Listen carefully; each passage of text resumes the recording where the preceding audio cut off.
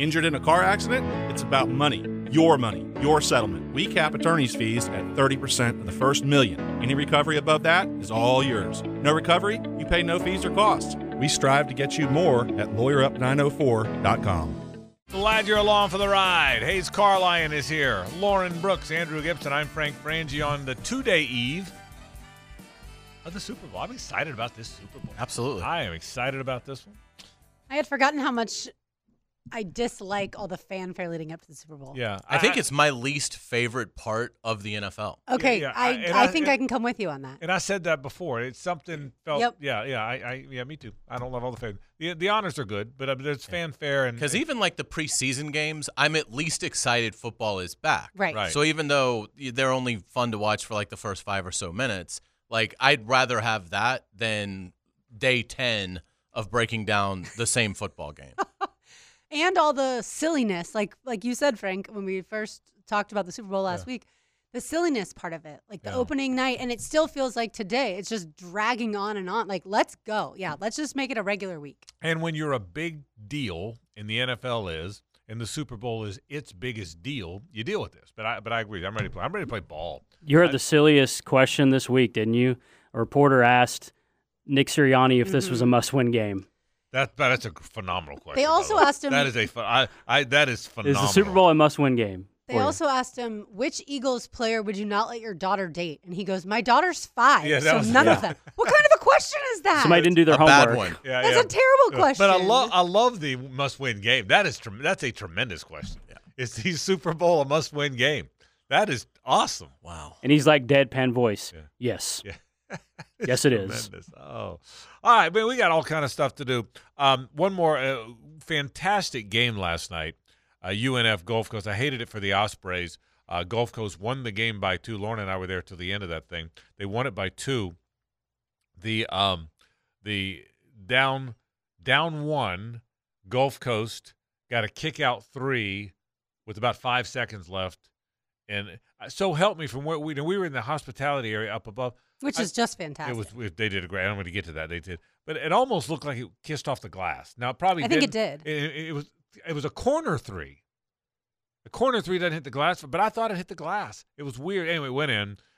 So down 2. We all Which is like that never happens. You never not get a from bank shot from the corner. Never. But that's what happened. I said the same thing. I was watching it with Joe Cowart and another buddy of ours, and I said, did that thing hit the glass? And Joe wasn't sure it did. But I thought maybe it did. But anyway, so UNF now has to make a decision. I was convinced you're UNF. You shoot a 3 for the win, but they didn't. They penetrated. They tried to get a little run. Placer shot a little runner, went in and out. Hendrickson tried for the rebound, couldn't corral it, and Gulf Coast hung on. Weren't you expecting a 3 at the end?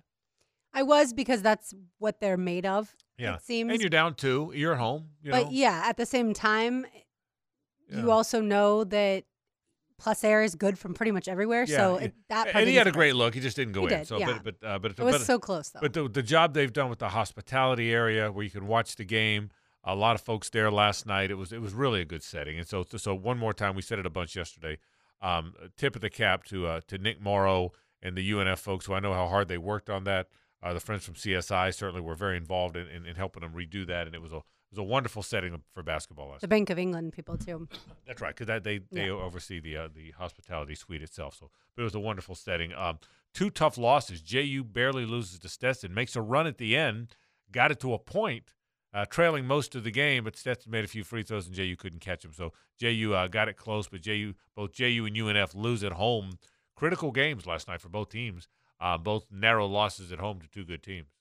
Yeah, really devastating losses, to be honest, because they're now in a 3-way tie for 9th with Gulf Coast at 5-8 in league play, and only 10 teams are going to make this thing. So the good news is, if there is any, the 3 teams at the bottom are all 2 games back.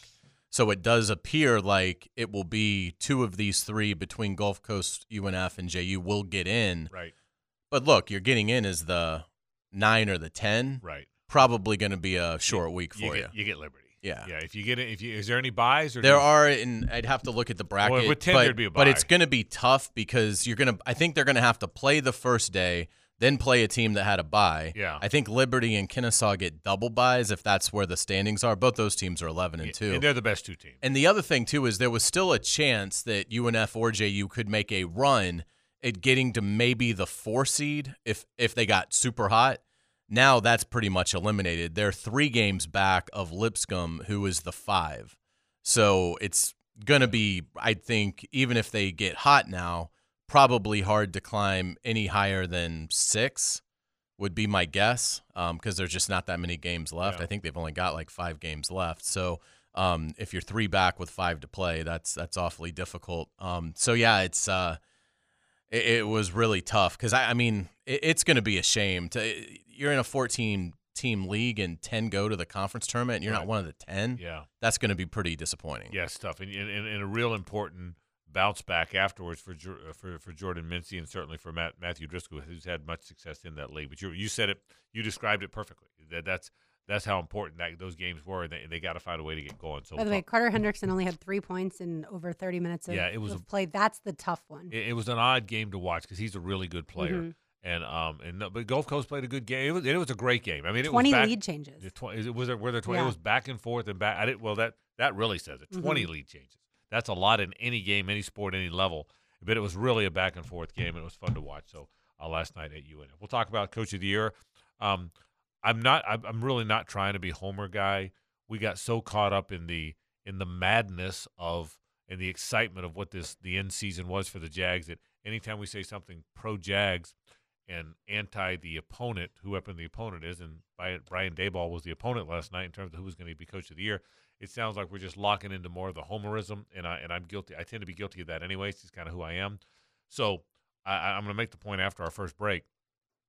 But there's no doubt in my mind the Coach of the Year should have been Doug Peterson. There's also no doubt in my mind it wasn't going to be Doug Peterson because all the attention that Daboll had gotten throughout the course of the year. Hey, Hayes, I know you want to weigh in on that because you had talked about your thoughts about Daboll as well. Chad Hall, a brand new wide receivers coach. Like it? Yeah, I do too. Any thoughts on him at all? Well, I mean, I like the fact that he comes from Buffalo, and so he's obviously got a lot of NFL experience. It's funny, kind of, that he was a Jaguar for a very brief moment in time. I didn't remember that. I did. I remember. Yeah, it was a cup of coffee now. Yeah, it was quick. Yeah. So I like it. I mean, I think anytime that here's the bottom line: Doug Peterson wants him. Right. That's all I need to hear. Well said. So, I mean, I'm fine with whoever. If he wants to hire Bozo the Clown to coach receivers, then I'll give Bozo the Clown my full support. But no, I mean, I like his credentials, and obviously he's Buffalo has an exciting group of receivers. So yeah, I don't think you're going to really notice it either way.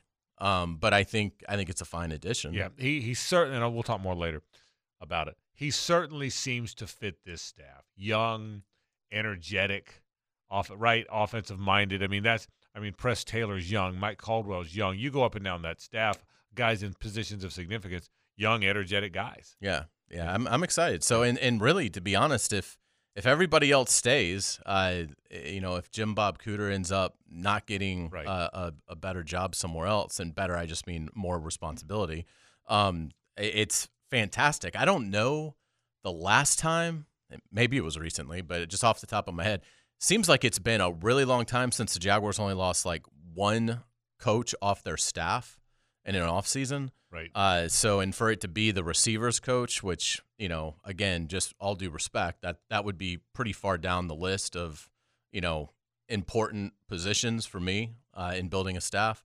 So I particularly when your head coach is an offensive guy, I think the cohesiveness and the familiarity that they're able to keep intact is just remarkable.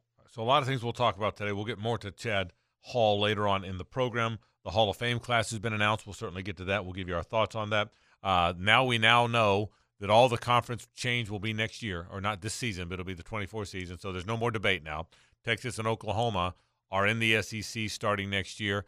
I assume 3-6, they're going to go to 9 and 3-6 will be the model. Is that your guess? That's what they should do. They haven't said it, but they haven't said it. But doesn't that seem to have the momentum? I don't know how you can have 16 teams in your league and only play 8 conference games. Particularly if there's not a division. I think all the momentum is 3-6, no division. And I can't imagine that. I mean, I'm not even hearing anything else. Yeah. Are you? I mean, same with you. Three, I six. think they were tinkering with just a 1 permanent and 8 rotating. Is that right? I think it was 1-7, and they were staying at 8. Okay, maybe that was what it was. I think there was 1-7 and you stay at 8. You stay at 8. Or 3-6 and you go to 9 is what I've heard. Would you like 1 and 8? I like 3 and 6. I don't want to not play Tennessee. If I'm a Florida guy, yeah. I think you need to play Georgia and Tennessee. I don't care who else you play. But it's weird because I saw that maybe it was Ross Dellinger tweeted out just for fun kind of his breakdown of how he thinks it might land. How he thinks the 3-6 would go. And he thought the Florida 3 would be, I think, Georgia, South Carolina, and Oklahoma. Really? Yeah. I can't fathom that Florida, Tennessee. If there's a 3-6, Florida will play Tennessee. You can write. And that I don't down. know if that's maybe from a competitive. See, that's the thing is the league's going to have to look at this and say, well, how do we want to structure this? And you're judging this on not really knowing what is. If you're trying to make it balanced, they shouldn't. They should just put the biggest rivals together because that's what people want to see. So, I mean, if you're a Florida fan, you'd rather play Tennessee, I think, just because you love that game, even if Tennessee's going to be good, than play South Carolina, who you have basically no history with in terms of any sort of hatred. I mean, they've played every year since '92, but very few of those games have meant anything. And, in Oklahoma, I would not want – it's not – I think Oklahoma and Texas are going to struggle. So I think from a competitive standpoint, it'd be fine for Florida to be paired with one of those 3 or one of those 2. But to me, it should be absolutely Georgia, Tennessee, and then throw in whoever else. It's funny what you said. You were one step ahead of me on where I'm going to go with the show today. Later on, we get to that. How will Texas and Oklahoma do? And I got a lot. I agree with you, and we'll get to that. I got a lot of thoughts about that. Again, I'm an SEC homer too. This is Homer Day today, but I've got a lot. I think you're onto something, and so we'll certainly talk about that coming up on the program today. Let's take a break. I want to start with we'll get to the Hall of Fame in a bit. I want to start with the Coach of the Year. Brian Daboll only got named. By now, if you read Twitter, if you heard us talk, I think Doug Peterson should have been the Coach of the Year. I will explain why. That's how we'll kick off the program. This is 1010XL and 92.5 FM.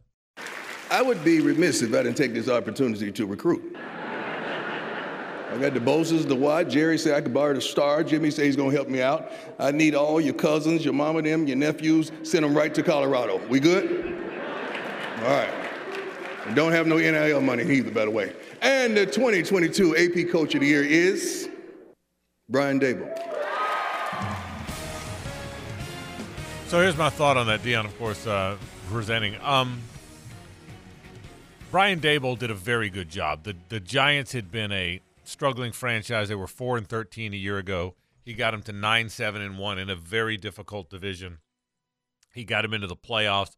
He got a road playoff win before the Eagles blasted him. He made something of Daniel Jones, and there had been some belief that there wouldn't be much to Daniel Jones.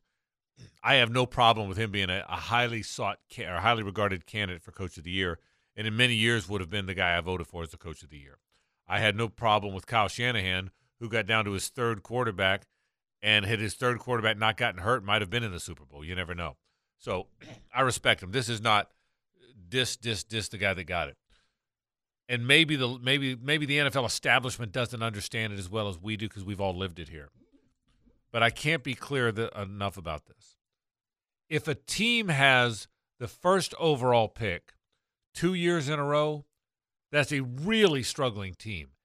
I wonder how many times that's ever happened, that a team picked first 2 years in a row. Maybe the Browns with Mayfield and Garrett, but before then? But there can't have been – well, there's probably more, but there can't have been a lot. It doesn't happen often. Yeah, I mean, when a team picks first overall 2 years in a row, that's a really tough roster. It also means that you're having to rebuild so much that it's destined to be a very young roster. So you're destined to be very young and not greatly talented, and at least not as talented as you could be. No matter how much you spend in free agency, no matter how well you drafted, the reality is if you are that young, if you are that bad, then you're going to be young and you're going to have not a great roster. Secondly, it was a broken culture. There were young players. I just talked about how young they were. There were young players who weren't sure how it was going to go. Doug Peterson had to come here and rebuild a culture and convince it by that earning the trust he always talks about is convince them. And again, we've beat up on Urban enough. I'm not trying to pile on one more time, even though I don't feel guilty for piling on based on how it went. But you get my point. That's not the point of the comment. But there were young players that didn't know that that's not how you do it, man. And he had to earn that trust. And I'm not saying I have no idea what the culture was with the Giants, and I'm not saying he didn't have to. Brian Daboll didn't have to unteach some things to him. I don't know enough to know that. What I do know is the job that Doug Peterson had to take over a quarterback who had never learned how to watch film, who had never learned how to play because he was under staff that couldn't teach him, a running back that had never played in the league before because he got hurt last year. To all this newness, and to take a team to win a division, I don't care how struggling the division was, to win a division, to win a playoff game, to become a team that's going to be highly regarded, there's no chance any other coach did more than him. It's not possible that another coach did more than Doug did. It's not possible. Not when you pick first 2 years in a row. It's not possible. And he got this team. Daniel Jones had been in the league for a while. Daniel Jones had seen what the league does when it punches back. He might not have been a great player, but he's been around enough to know how fast a quarterback. Trevor Lawrence had been in the league 1 year. Saquon Barkley is one of the best running backs in the National Football League. Travis Etienne had never played in the National Football League. So I will say it again. Doug Peterson, I'm not mad that Daboll won it. I'm not mad that Doug finished third or wherever it was. But and if it sounds like I'm being a homer, that's okay. I've been a homer before. I'll be a homer again. But there's no possible way that anybody, Brian Daboll, Kyle Shanahan, or anybody else, had a tougher challenge than Doug Peterson and did more with less than Doug did. I'm not saying the Jaguars don't have a good team, but there's no doubt in my mind. I'm adamant about it. I'm not trying to be a homer guy. I wasn't going to go on or on about on Twitter. I was going to send one tweet and go to bed. But I think clearly Doug Peterson was more deserving of Coach of the Year than Brian Daboll was. I totally agree. I think Daboll was, frankly, a bad choice. I mean, I think to go 2-5-1 in your final 8 games and win Coach of the Year, I mean, did they turn these ballots in the 1st of October? I mean, how did this happen? I don't get it at all, how a coach could be that poor in their final 8. Those victories, by the way, those 2, were over Washington and Indianapolis in Week 17, who had absolutely cashed in all their chips. So, to me, it's I don't get it other than the fact that he started strong and voters just for whatever reason resonated. It'd be like giving the Heisman Trophy to a great player who had a great first 5 weeks of the season and then was kind of, to be honest, subpar for the final second half of the season. But the first 5 games were so great you give him the Heisman Trophy. It just doesn't make sense. It was a bad vote. I think Kyle Shanahan probably should have won it, and this is why. Doug Peterson had a pretty healthy team. Everything that you said about the starting point is dead on. I mean, obviously, he took over a completely lousy situation. But I think when you look at the health, to me, Coach of the Year is always, I have to start with, who did you lose? Like in the course of a season, what kind of attrition did you deal with? Doug Peterson was fortunate. He didn't really have to deal with a lot of that. So he inherited a mess. But in terms of once they were out there, he had his team pretty much every week. Kyle Shanahan never had his team. He never had a starter. Then they go to a guy that they basically had already forgotten about. He wasn't even practicing with them in Garoppolo in training camp because they were hoping to trade him. Lance goes down, so now their hands are tied. They have to go to Garoppolo. They get something out of him in terms of production. Garoppolo goes down. They have to turn to the last player selected in this draft, and Kyle Shanahan's able to make him look good. They win 13 games in a pretty difficult division. To me, I think to me it would have been Shanahan, Peterson, and Daboll. And again, I think that for Daboll to get it to win 2 of his final 8 games is just a complete farce. Yeah, I'm with you, Frank. I think it should have been Doug Peterson because of how awful this team was. and how far they made it. I mean, the Jaguars were driving with a chance to try and beat the Chiefs, who are in the Super Bowl, and then Jamal Agnew fumbles. And you never know what's going to happen if he doesn't fumble and all that. But they vote before that. And that's true. So that They doesn't do vote. factor in. That's true. Which that's still silly then to me, because to me, you needed to see the divisional round. Yeah, and the that Giants got smoked by the Eagles, 38-7 in the right. divisional And round. I'd listen to that argument, Sure. certainly, but they don't. Yeah, they you're don't right. factor in any of that into this voting. And again, I'm not sure they factored in anything beyond Thanksgiving in this voting based on, how it went. It's almost like they saw the fact that the Jaguars lost every game in October, and they stopped thinking that the Jaguars were going to be anything, even though that's exactly what Doug inherited, a young team that was used to losing, and he was able to miraculously get them to where they made it to. If everything that happened here this year had happened with the Miami Dolphins, I think Doug Peterson would have been the coach of the year. I think the Miami Dolphins are a very relevant, present team. Everybody knows the Dolphins. They know Dan Marino. They know the perfect season. I think, and maybe I'm being whiny. If I am, that's all right. I'm loud. But I think if it had been a more relevant team, if it had been the Falcons, I don't think he'd have won it either. If it had been the Packers, I think he would have. I think the lack of relevancy of the Jacksonville Jaguars over the years has had a negative effect. But again, I know Doug well enough to know he isn't pining away about it. He didn't care. No. He's got a football team to get ready because it could be one heck of a run coming up in these next handful of years. But anyway, that's what I thought.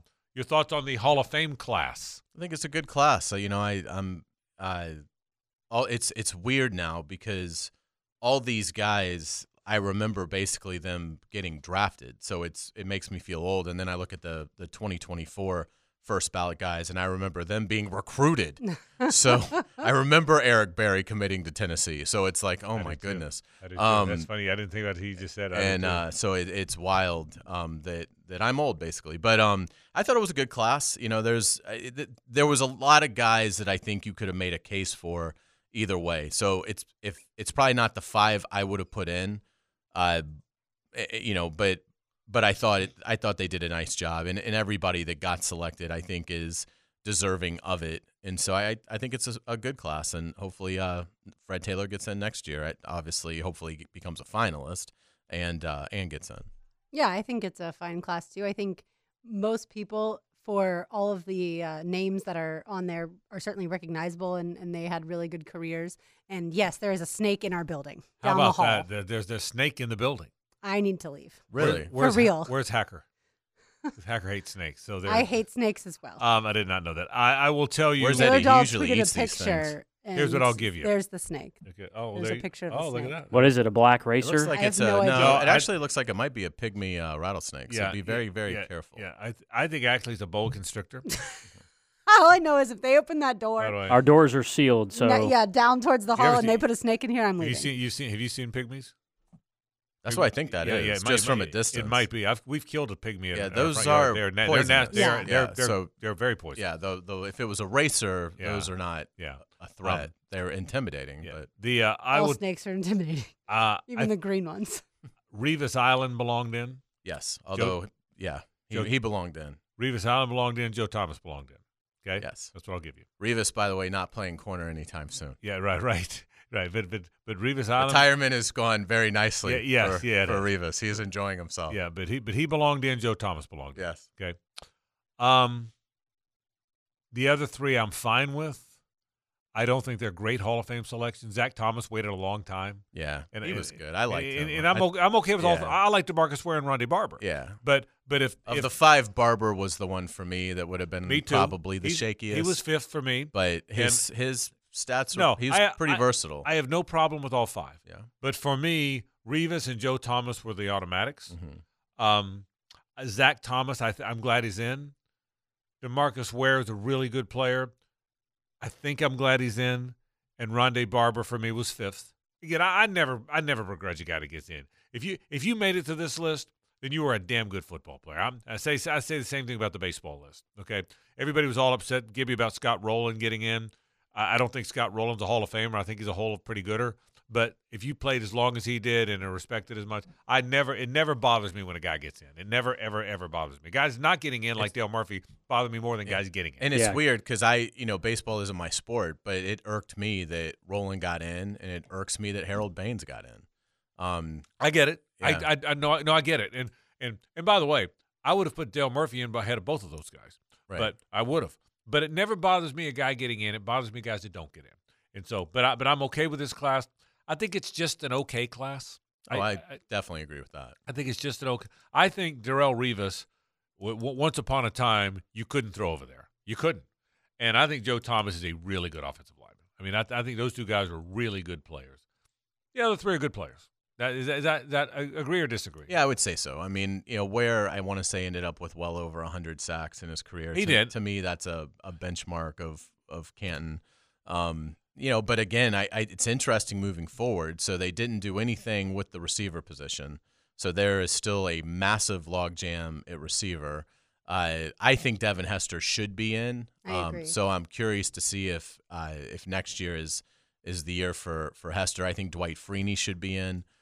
So I'm interested to see what happens next year. And when you look at I think it was Schefter that tweeted out the 2024 first ballot guys. Julius Peppers will get in. I think Eric Berry, I'd have to look at his numbers, but he, to me, feels like a Hall of Fame player. And I want to say there was maybe a third that felt to me like they'd have a good candidacy right out of the gate. But anyway, it'll be fun Andrew to watch. Luck? No, he's not good. He has no chance. Okay. If you have the tweet, go through it. I don't have the Oh, tweet. okay. I was just looking at the whole list. Yeah, Luck won't ever get in. I was surprised Schefter even mentioned him And he should never get in in. the tweet. Yeah, he shouldn't get in. I mean, I'm an Andrew Luck fan. Yeah. And I will be the first to say right. he didn't play long enough and didn't do enough to get into the Hall of Fame. Didn't play long enough when he could have played more.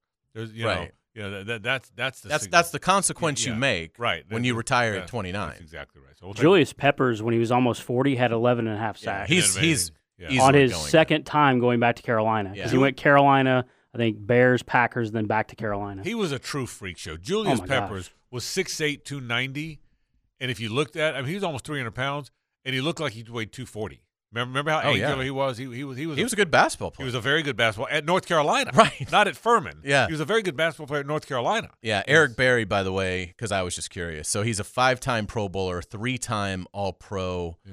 Played. He was so good at Tennessee. Do you remember the time that he and Tebow collided and he actually won the collision? I don't. Florida won the game. But I remember him But it was in the swamp, and Tebow, full steam ahead, Right. is running downfield, and they collided at like the 10. Yeah. Eric Berry knocked him back. Yeah, he was. It was one of the few times that ever happened. He didn't play all that long, really. He retired at 29. 14 career picks, 5.5 sacks. Yeah, he's probably Hall of Very Good, so he'll probably have to wait. No, I would think he will, but we'll By the see. way, Dick Vermeil is still giving his speech in Canton Yeah, as no we doubt. speak. I have no doubt. We'll take a break. When we come back, Lauren's got a giveaway. We're going to talk a little hoops. Stay with us. Please don't stop the music. Back to more of a Big Chief Tire Friday on The Frangie Show.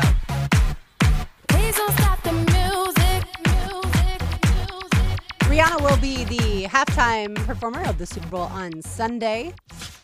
But if you want to go to a sporting event before the Super Bowl, then be caller number 4 right now at 641-1010, and you'll win a pair of tickets to go see Florida play host to Vanderbilt in men's basketball, tipping off tomorrow at 3:30, 641-1010, and you will be a winner.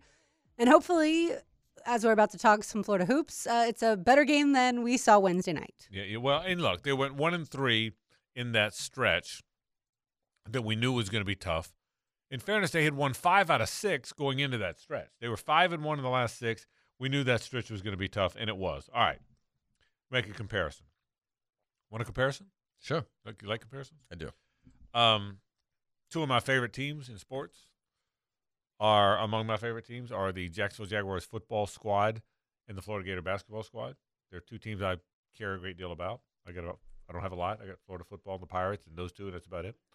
But I really care about those.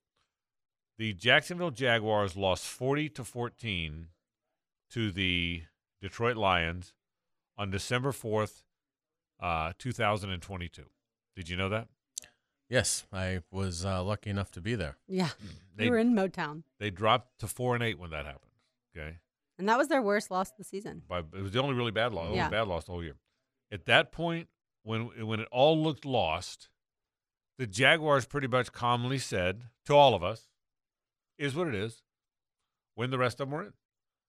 So much so that I said, comically at the time, well, you know what? If they win the rest of their games, they're going to win the Super Bowl. We all laughed, but it was true. They were not eliminated if they won the rest of their games. They proceeded to beat Tennessee on the road, Dallas at home in overtime, the Jets on the road, the Texans on the road, the Titans here at home. They got them into the playoffs, and then they proceeded to win a playoff game. So, in a coach's first year, Doug Peterson's, they were mediocre by midseason or under, but they told themselves and the rest of the world, whoever would listen, forget what's happened now, win the rest of them, you're in, right? Mm-hmm. They won the rest of them. Florida just went through its bad stretch, 3 out of 4. They're now 13-11 overall, 6-5, which in college basketball parlance, because you play some easy ones, you play some ones you're not supposed to win. It's not all that different than 4-8 in the NFL. Okay, there's a similarity. They are in the same spot the Jaguars were. The Florida Gator basketball team is in the same spot the Jaguar football team is. Win the rest of them, you're in. If you win the rest of them, you are 20-11, and you are 13-5, and you're easily in. Easily. Now, they're not going to win the rest of them, but I also wasn't sure the Jaguars were going to win the rest of them. So where I'm going with this is, as bad as it appears, you are still in February, in the second week of February. Tournament's in March, by the way. You're in the second week of February. Win and you're in. Now, again, it's different. The Jaguars had to win them all to get in. I think the Gators could win 6 of 7 and are in. They could win 5 of 7 and might be in. So is it crazy to think that all is not necessarily lost? Oh, yeah, all is definitely not lost for Florida. I think they even, to your point, I think they have another mulligan to play with, and maybe 2. 2 at the most. 2 at the most. And you can't count on the SEC tournament because even the committee has shown in years that even if you win your conference tournament, it doesn't obviously in terms of getting in, that would clinch you a berth, but it doesn't seem like in terms of seeding or the bubble, they place a lot of emphasis on it. So I think for Florida, they've got to finish 6-1 to feel great on Selection Sunday, because the 6-1 would guarantee that you either beat Arkansas on the road, which would be a quad 1 win, or you beat Kentucky at home, which would be a good win. So that's really the key there. And then you've got 5 other games that you're playing teams that have really struggled this year. And I know Vandy just beat Tennessee, but they haven't been very good this year. So that's probably just one of those strange occurrences. So yeah, Florida, if they go 6-1, they're in great shape. They go 5-2, probably out, but with a chance to be in. But I think 6-1 has got to be the goal for Todd Golden and the Gators. Yeah, I would say that you're talking about with the Jaguars, you had Trevor Lawrence, Christian Kirk, and Zay Jones, according to what Trevor wrote in that piece in the Players Tribune. They kind of all came together and knew that what they wanted was still in front of them. What I question, Frank, is who are the leaders? Obviously Colin Castleton, but who else is going to step up to be a leader over these last few games of the regular season? Because it certainly doesn't seem like anyone's stepping up at this point in time. Yeah, yeah. And part of that conversation is they're not as good as the Jaguars. The Jaguars had, even at 4-8, we all said it. They weren't far off from being a pretty damn good team. And you say, well, you are what I said. How many times did we say this? You are what your record says you are, unless you're not, right? And they weren't. And I don't know that the Gators have as good a team. Castleton's clearly the leader. I don't think leadership is a problem. I think because Byron Jones is a fifth-year guy and respected by everybody, I think Kyle Lofton, who's a fifth-year guy, and a number of teams wanted him, and Castleton's a fifth-year guy, I think there's some leadership there. I think that's one of the reasons they're 13-11 and not, 7 wins, because I think there is some. I just don't think they're very good, other than Castleton. You know what I mean? I think that whole part of culture and leadership and playing hard and being a good teammate, I get to read the Florida basketball team has all that. I mean, I watch them very closely. Don't you get that sense? I think they have a quality DNA about them Yes. as a team. As far as it, right. And I will say this. Anyone outside of Colin Castleton should be embarrassed for what happened the other night. For Colin Castleton to shoot 50% from the floor, 9 of 18, and the rest of you go 13 of 45, the rest of you shoot 28% from the floor. If Castleton doesn't get the most help he's ever gotten tomorrow against Vanderbilt, I will be stunned. Because that's a have some pride moment there if you're Todd Golden. Are you really going to play this poorly while this one guy carries you? And the truth is they had no choice because other than Castleton, all the Alabama players were that much better than the Florida players at every spot. But to your point, so they had there's no way they could have helped them more because they're not nearly as good as their opponent. But to your point that out because that's not the case tomorrow. Tomorrow they're probably similar to the Vanderbilt players and similar to the Ole Miss players. And so 3 of the next 4 games are at home. I got to tell you, they should beat Kentucky at home. They should. They should beat Kentucky at home. Kentucky's ordinary, and Florida's ordinary. And 2 ordinary teams played. When they played at Rupp, Kentucky won by a few points because ordinary beat ordinary. The home ordinary team beat the road ordinary team. Well, when they play Kentucky in 4 weeks or 4 games, it should be the home. I mean, so they should win that game. I mean, they should win that game. The only game that they will probably be an underdog in is at Arkansas. Yeah, that's right. The only game that if they lose, you can understand why they lost it. That's the only game left that if they lose the game, you can say, I kind of get it. So, but we'll see. So Arkansas is more talented, but they're not playing nearly as good as what people predicted they would be. But because of their level of athleticism, they're a bad matchup for Florida. Right. And it's in Fayetteville. Look. Again, I'll stay about this. Florida's not very good. What they've got is a really good center, and as you said very eloquently a minute ago, a very good DNA about them. That they play hard and share the ball and play defense and try hard, and that overcomes the fact that they're just not very talented. From a talent standpoint, he's probably gotten about as much out of them as you can get out of them. They're just not very good. He just did not bring in very many good players. Lauren, you made a good point yesterday. The one talented guy that if he develops is Riley Kugel. He's the one guy that you could see him in 2 years being a damn good college player because he can run and jump and shoot. He's 6'5" and can run and jump. Which I thought Alex Fudge would be in this conversation. Not at all. But obviously not a factor. He's a Jacksonville guy from Riverside High, and I'm rooting for him, but he's not physical enough. I thought Will Richard would be in the conversation. He's average as grits. He's just now Richard's a guy capable of getting hot and making 4 or 5 threes, and hopefully by next year that's who he will be. Look, next year's team. The bad news is a lot of these guys are back. If you think about it, I don't know who. I'm sure he's going to bring in a bunch of portal guys, wouldn't you think? Yes. I think it's going to be a different looking team. But anyway, so it starts. It starts tomorrow against Vanderbilt. Lose that game, it's probably over. Okay, if you can start, you start thinking about playing host to LaSalle in the NIT. If you lose that game, they can't lose either of the next 2 games. They've got to get it. They have to get to 15-11 and 8-5. I think if they lose either of those games, it's over. You agree with that? I mean, it's not over, but now you got to win out. Yeah. So, you would like to save that mulligan for at Arkansas. Yeah, but then you get to 15-11 and 8-5, and you're back on that.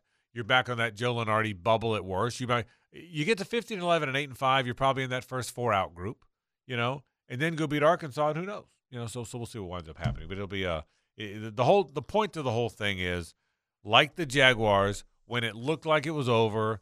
They got themselves together, and they told the world, we're fine. All we have to do is go win all our games. It was almost kind of cool the way they said, look, we're fine. We just got to go win our games. And so they wound up going out and winning their games, and the end result was they made the playoffs, so we'll see whether or not that happens with this team.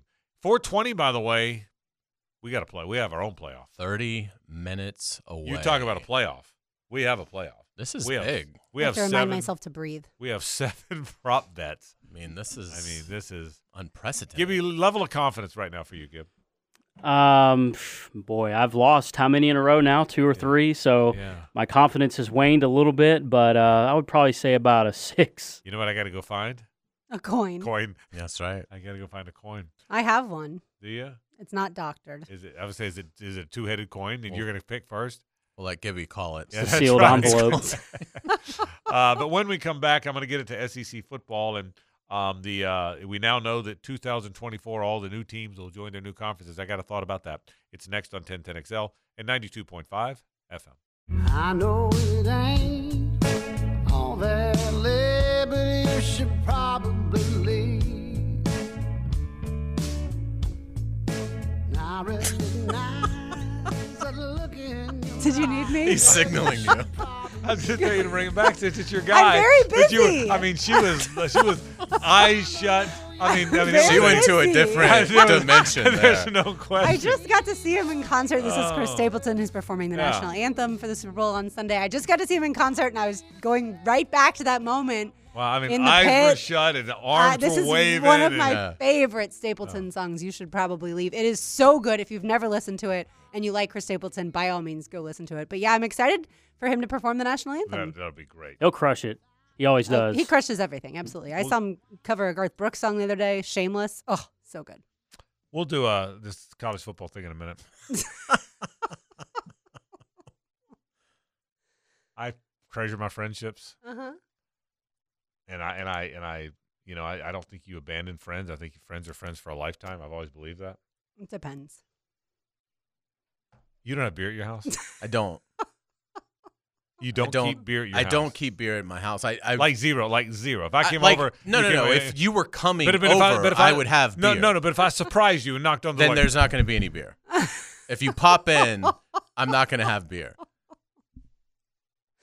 I don't drink beer all that often, so I drink it about once a month. So when I buy beer, I'll drink all of it. So I don't have any You have extra. no self-control. Right. Do we have any idea where Ackerman is there these days? Do we know? Brady That's a Ackerman's good he around? question. Is he- I'm sure I can find him on Twitter. We were talking in the break, yes, about how you're going to a friend's house tomorrow night and they don't have beer. He's listening right now, by the way. So, Okay. Don, my friend Don's the best guy in the world. Don and Hollywood. Don's And great. I'm defending him. We're So coming he's to going to Don buy Hollywood. beer, or do you have to bring and your Don's own got beer? the best. He's got Caymus. He's got more wines I than love anybody in the Caymus. world. He's got Oh. he's got more liquor. He says, well, we don't have beer. I said, well, he's got beer. He said, no, we don't have beer. So I didn't know that it was possible. Mm-hmm. I thought it might be an FCC, FBI, CIA, DIA, DEA violation of some sort. I think, does the IRS know you don't have beer?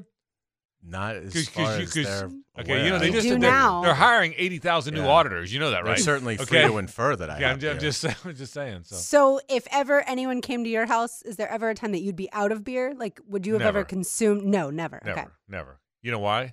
Because I'm a freaking American. That's why. Okay, just so you know the answer to that. So there's that. You also don't drink anything other than But beer. we have everything in our house. Yeah. We have every liquor at our house. Okay, so anyway, But that's easy. Like you can buy a bottle of whiskey, and the bottle of whiskey can sit there for 4 years without Right. anybody touching it. not and really it's all still that fine. interested in your logic Yeah. right And now. then you okay? get a Beer little doesn't dust work on that the way. bottle. Okay. Yeah, I Isn't don't that want to great serve fun? somebody a beer that's been sitting in there for 7 months. That's a You good know, point. so I mean, that's the thing. So don't pop in on me if you like beer. My buddy Scott. Unless you're willing to have, something with whiskey or vodka, you're my buddy you're Scott, going to be in trouble. My buddy Scott Geist just texted me, who's a big Hayes Carline fan. Not anymore. He's dead to me. No beer. Okay. So just so you know, so there's that. Thank you, Scott, for that. Unbelievable. Texas and Oklahoma. You made a comment earlier. You think they're going to struggle? I think Texas and Texas. They're not Vanderbilt. I mean, they've got a damn good program. They're great blue bloods and wonderful heritage. But today's Texas and Oklahoma, I think they're what Florida is now. I think they're Ole Miss now. And again, yeah, in Florida, I did throw Florida in there because I think Florida's ordinary right now too. But I think they're not elite, including Oklahoma, who's recently elite. I think Texas and Oklahoma are headed for – Texas and Oklahoma are damn glad there's no divisions because when there was going to be divisions, when they were coming in, the original talk was Auburn was going to the east, Missouri was going to the west, and Texas and Oklahoma are both going to be in the west, which means they got a steady helping of Alabama, LSU, and what we thought A&M was going to be for the longest time, right?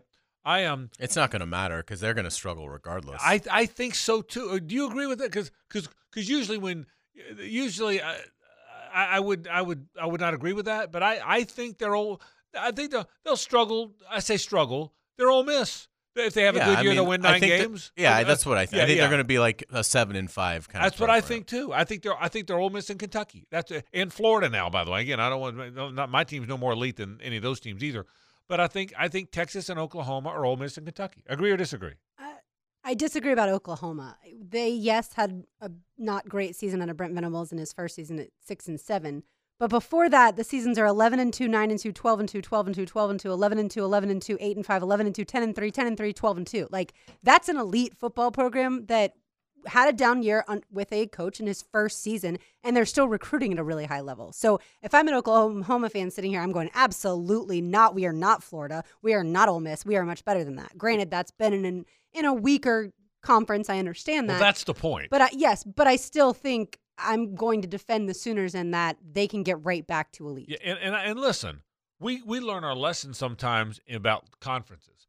I thought the SEC had risen up in basketball until the Big 12 just kicked their ass, you know? I mean, and so the Big 12 is way better in basketball, but in football, we'll see. I don't sense that Texas, and you're right, what you said is exactly right, Lauren. If I'm an Oklahoma fan hearing this, I'm thinking, shut up. We've been elite for all this time, and you're a whiny Gator, and so you're going to drag us down with you. But it is my opinion.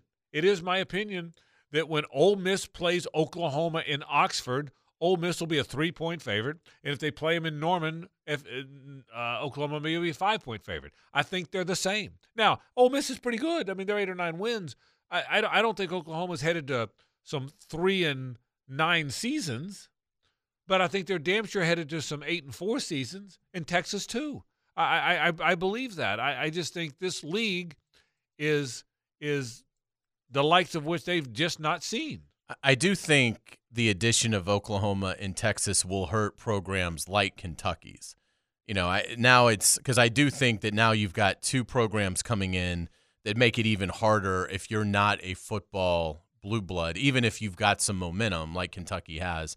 I think it makes it tougher on Kentucky, Missouri, Vandy, South Carolina to an extent. Auburn? No, and not if Auburn has the right guy. And really that's probably about it because I think that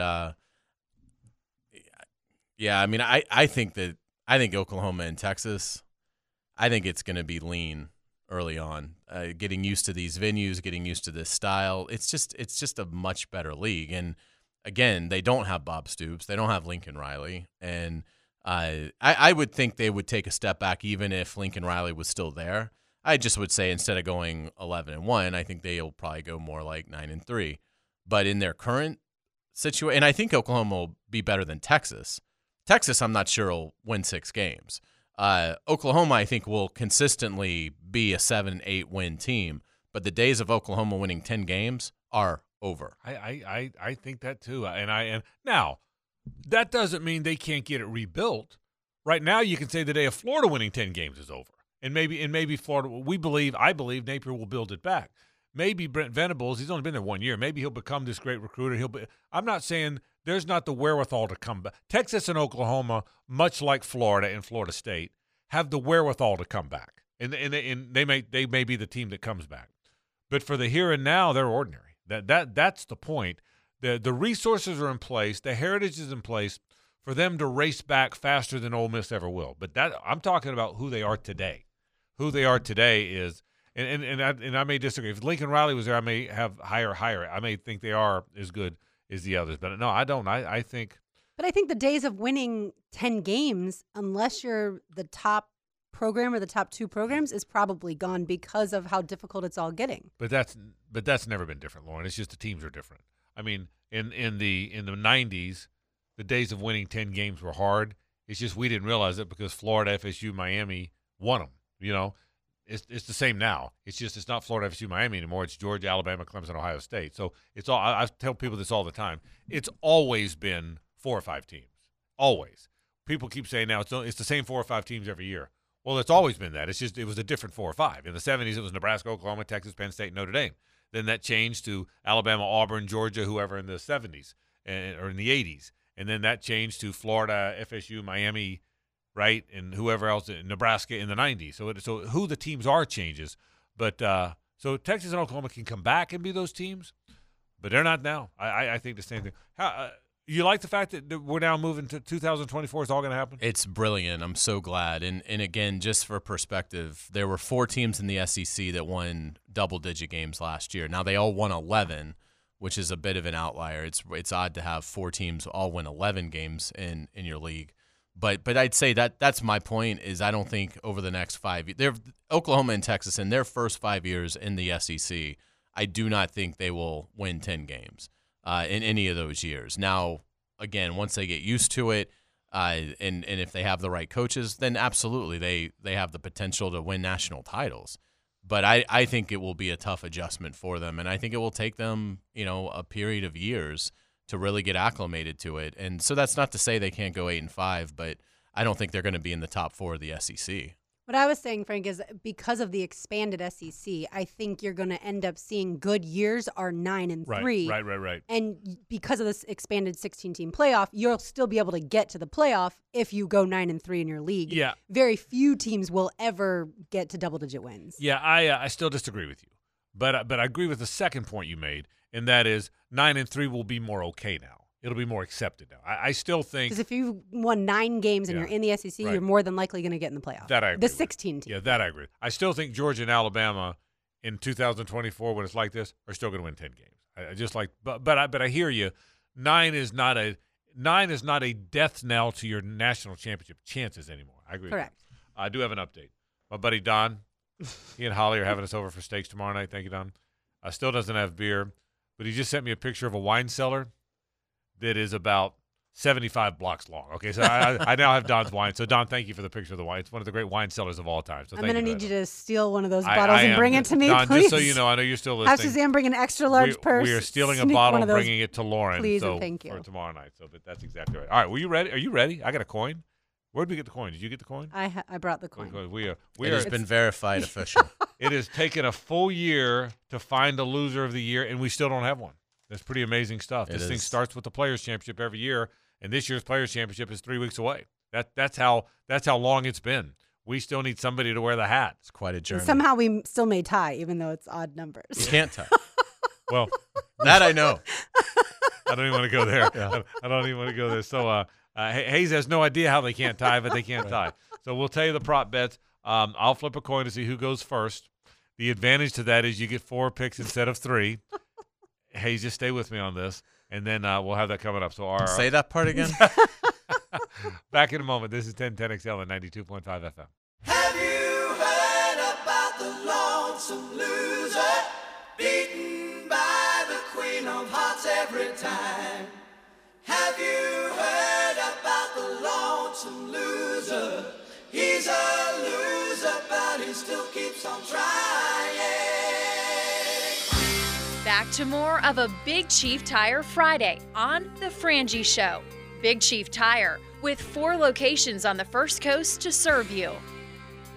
All right, Loser Monday, Season 4. I feel like it's the Netflix show, doesn't it? Mm-hmm. It's like Stranger Things. Seasons 1, 2, and 3. We have a Loser of the Year. We have 15 contests throughout the year. Whoever loses gets lunch that day, and then whoever loses at the end of the year wears the L hat. We've had 3 of them. Lauren Brooks wore the L hat first. Hayes Carlion from the Bowl School wore the L hat second. Lauren Brooks, not to be outdone, went back and wore it third. So Lauren has worn the L hat twice. Hayes has worn it once. My family's so proud. Gibby has never worn it. I've never worn it. The standings this year finished like this. Reimer lost once, the Tour Championship. Hayes lost twice, the Players' Championship, which is coming up. In the NCAA Tournament, I lost twice, the Final Four, where my guy got froze out, which is crap, and the World Series. I think you can stop complaining. Yeah, it's fun to complain, though. And tied with 5 losses, Gibby, Sweet 16, NBA, U.S. Open, Bowls. I forgot one.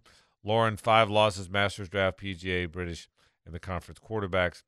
Those are the 5 losses for both. So they are tied. We have Loser Monday overtime. Mm-hmm. You don't get that every day. So Hayes came up with 7. Well, that's the one you're missing is that Gibby just lost that's right. AFC, NFC. That's right. That's exactly right. So by a point, by the way. Yes, you did. 1 point. I forgot the AFC, NFC championship game. You're exactly right. So here we go. Hayes came up with 7 prop bets. Lauren and Gibby go back and forth. I'm going to flip the coin. Gibby, you're going to call it. You ready? Ready. It is in the air. Tails. Gibby calls tails. We all heard tails. This is a big moment. Yes, we all heard You ready tails. for this? I'm ready. It is tails. Wow. Tails never fails. Wow. So Gibby picks first. Gibby, here we go. Over and under on Super Bowl total points. The total is 50.5. Over or under? I'm going under. Quick reason. Carl Cheffers' team is officiating the Super Bowl. Cheffers has been the head referee for 12 playoff games since 2010. Okay. 11 of those 12 have gone under. Wow. Look at that. That's called research. You know, there's a guy trying not to wear the hat. The intensity in this room just went sky high. Throw them flags, Carl. Take that bear or whatever the guy's name is on game day, huh? How about that? All right, so Gibby is under, Lauren is over. He's leaving game day, by the way. Yes, he is going to Fox. Patrick Mahomes yards. Lauren, you were up first. Total yards for total passing yards for Patrick Mahomes, 295.5. Where are you headed? I'm going over. Gibby, you have the under. Do you have any research to go with like Gibby did, or you just want to go the over? Patrick Mahomes is incredible, even with a Well bum said. ankle. Let's go back to Gibby. Jalen Hurts passing yards, 237.5. Gibby, over or under? I don't have a bunch of research for this one, but I'm going to go under. I don't think he's 100% with that shoulder. I'm going to go under. And Lauren Brooks has the over there. I have all overs currently. Back to Lauren. Lauren, Patrick Mahomes touchdowns, 2.5. You're up. I will take the over again. As I would have as well. Gibby, you have the under there. Gibby, you are up. Jalen Hurts touchdown passes, 1.5 the number. Where are you headed? This is the hardest one to me. I'm going to go over, though. I would have gone over as well. Lauren Brooks has the under there. Travis Kelce receiving yards, 81.5. Lauren Brooks, you get the call. I'm going to go over. Go over. That would have been the hardest one for me. Yeah, it's Yeah, me tricky. too. But I'd have gone over too. I'd have gone over. I'd have come with you. So Gibby gets the under. And finally, Gibby, your pick here.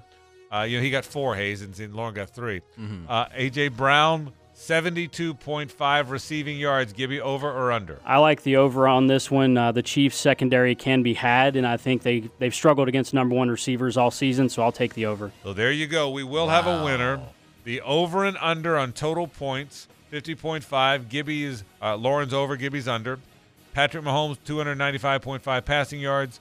Lauren's over, Gibby's under. Jalen Hurts, 237.5 passing yards. Lauren's over, Gibby's under. Patrick Mahomes, 2.5 passing touchdowns. Lauren's over, Gibby's under. Jalen Hurts' touchdown passes, 1.5. This time, finally, Gibby's over, Lauren's under. Travis Kelce, 81.5 receiving yards. Lauren's over, Gibby's under. And A.J. Brown, receiving yards, 72.5. Gibby's over, Lauren's under. There are your stakes. There are the setup. Here's your quarterback. Hayes, I'm now going to come to you. I need to go to the Golden Lion for this. Who do you like? Who do you think wears the L hat? Well, I went through this before the show because I was curious. I didn't want to be influenced by anything. So this is what I would have taken. I would have gone over on the total points, under on Mahomes passing yards. And let me go slower. So you'd have gone over on total points, which is what Lauren. I would have gone opposite Gibby on over got under. it. Okay, good. Okay. A lot of these I'm going to go. I would have gone opposite on Mahomes' passing yards. You'd have gone under. I would have gone under. Okay. I would have gone under on Hurts' passing yards. Which is what Gibby did. I would have gone under on Mahomes' passing touchdowns. Okay, I would have come with Lauren on that. I'd have gone over. I'd have been with you, Lauren. Okay. I still would have gone under on that one. Oh, would you? Yeah, if you'd under picked? 2.5. Okay. I think he'll throw 2. Okay. I went over on Hurts' passing touchdowns. Okay. And then I went under on both Kelce and Brown receiving yards. Okay. Wow. So you'd have gone So against I him. went under a lot. Okay. So there you go. All right. So And a lot of this, honestly, is as in your gut decision, picking what you think is going to happen in the game. Exactly. So obviously, someone who thinks that the Chiefs are going to win, I was going to good go point. over Good with point. Mahomes and over with Kelce. And if I thought the Eagles were going to win, I obviously would have done the opposite. Okay. Total points, I would have gone under, as Gibby did. Mahomes passing yards, I'd have gone over as Lauren did. Hurts passing yards, I'd have gone under as Gibby did. Mahomes touchdowns, I'd have gone over as Lauren did. I'd have been with you guys most of the time. Hurts touchdowns, Lauren, who picked there? Gibby, you went over, right? Yeah, that was the hardest one for me because, I mean, he can throw one and run for one. I'd have gone over.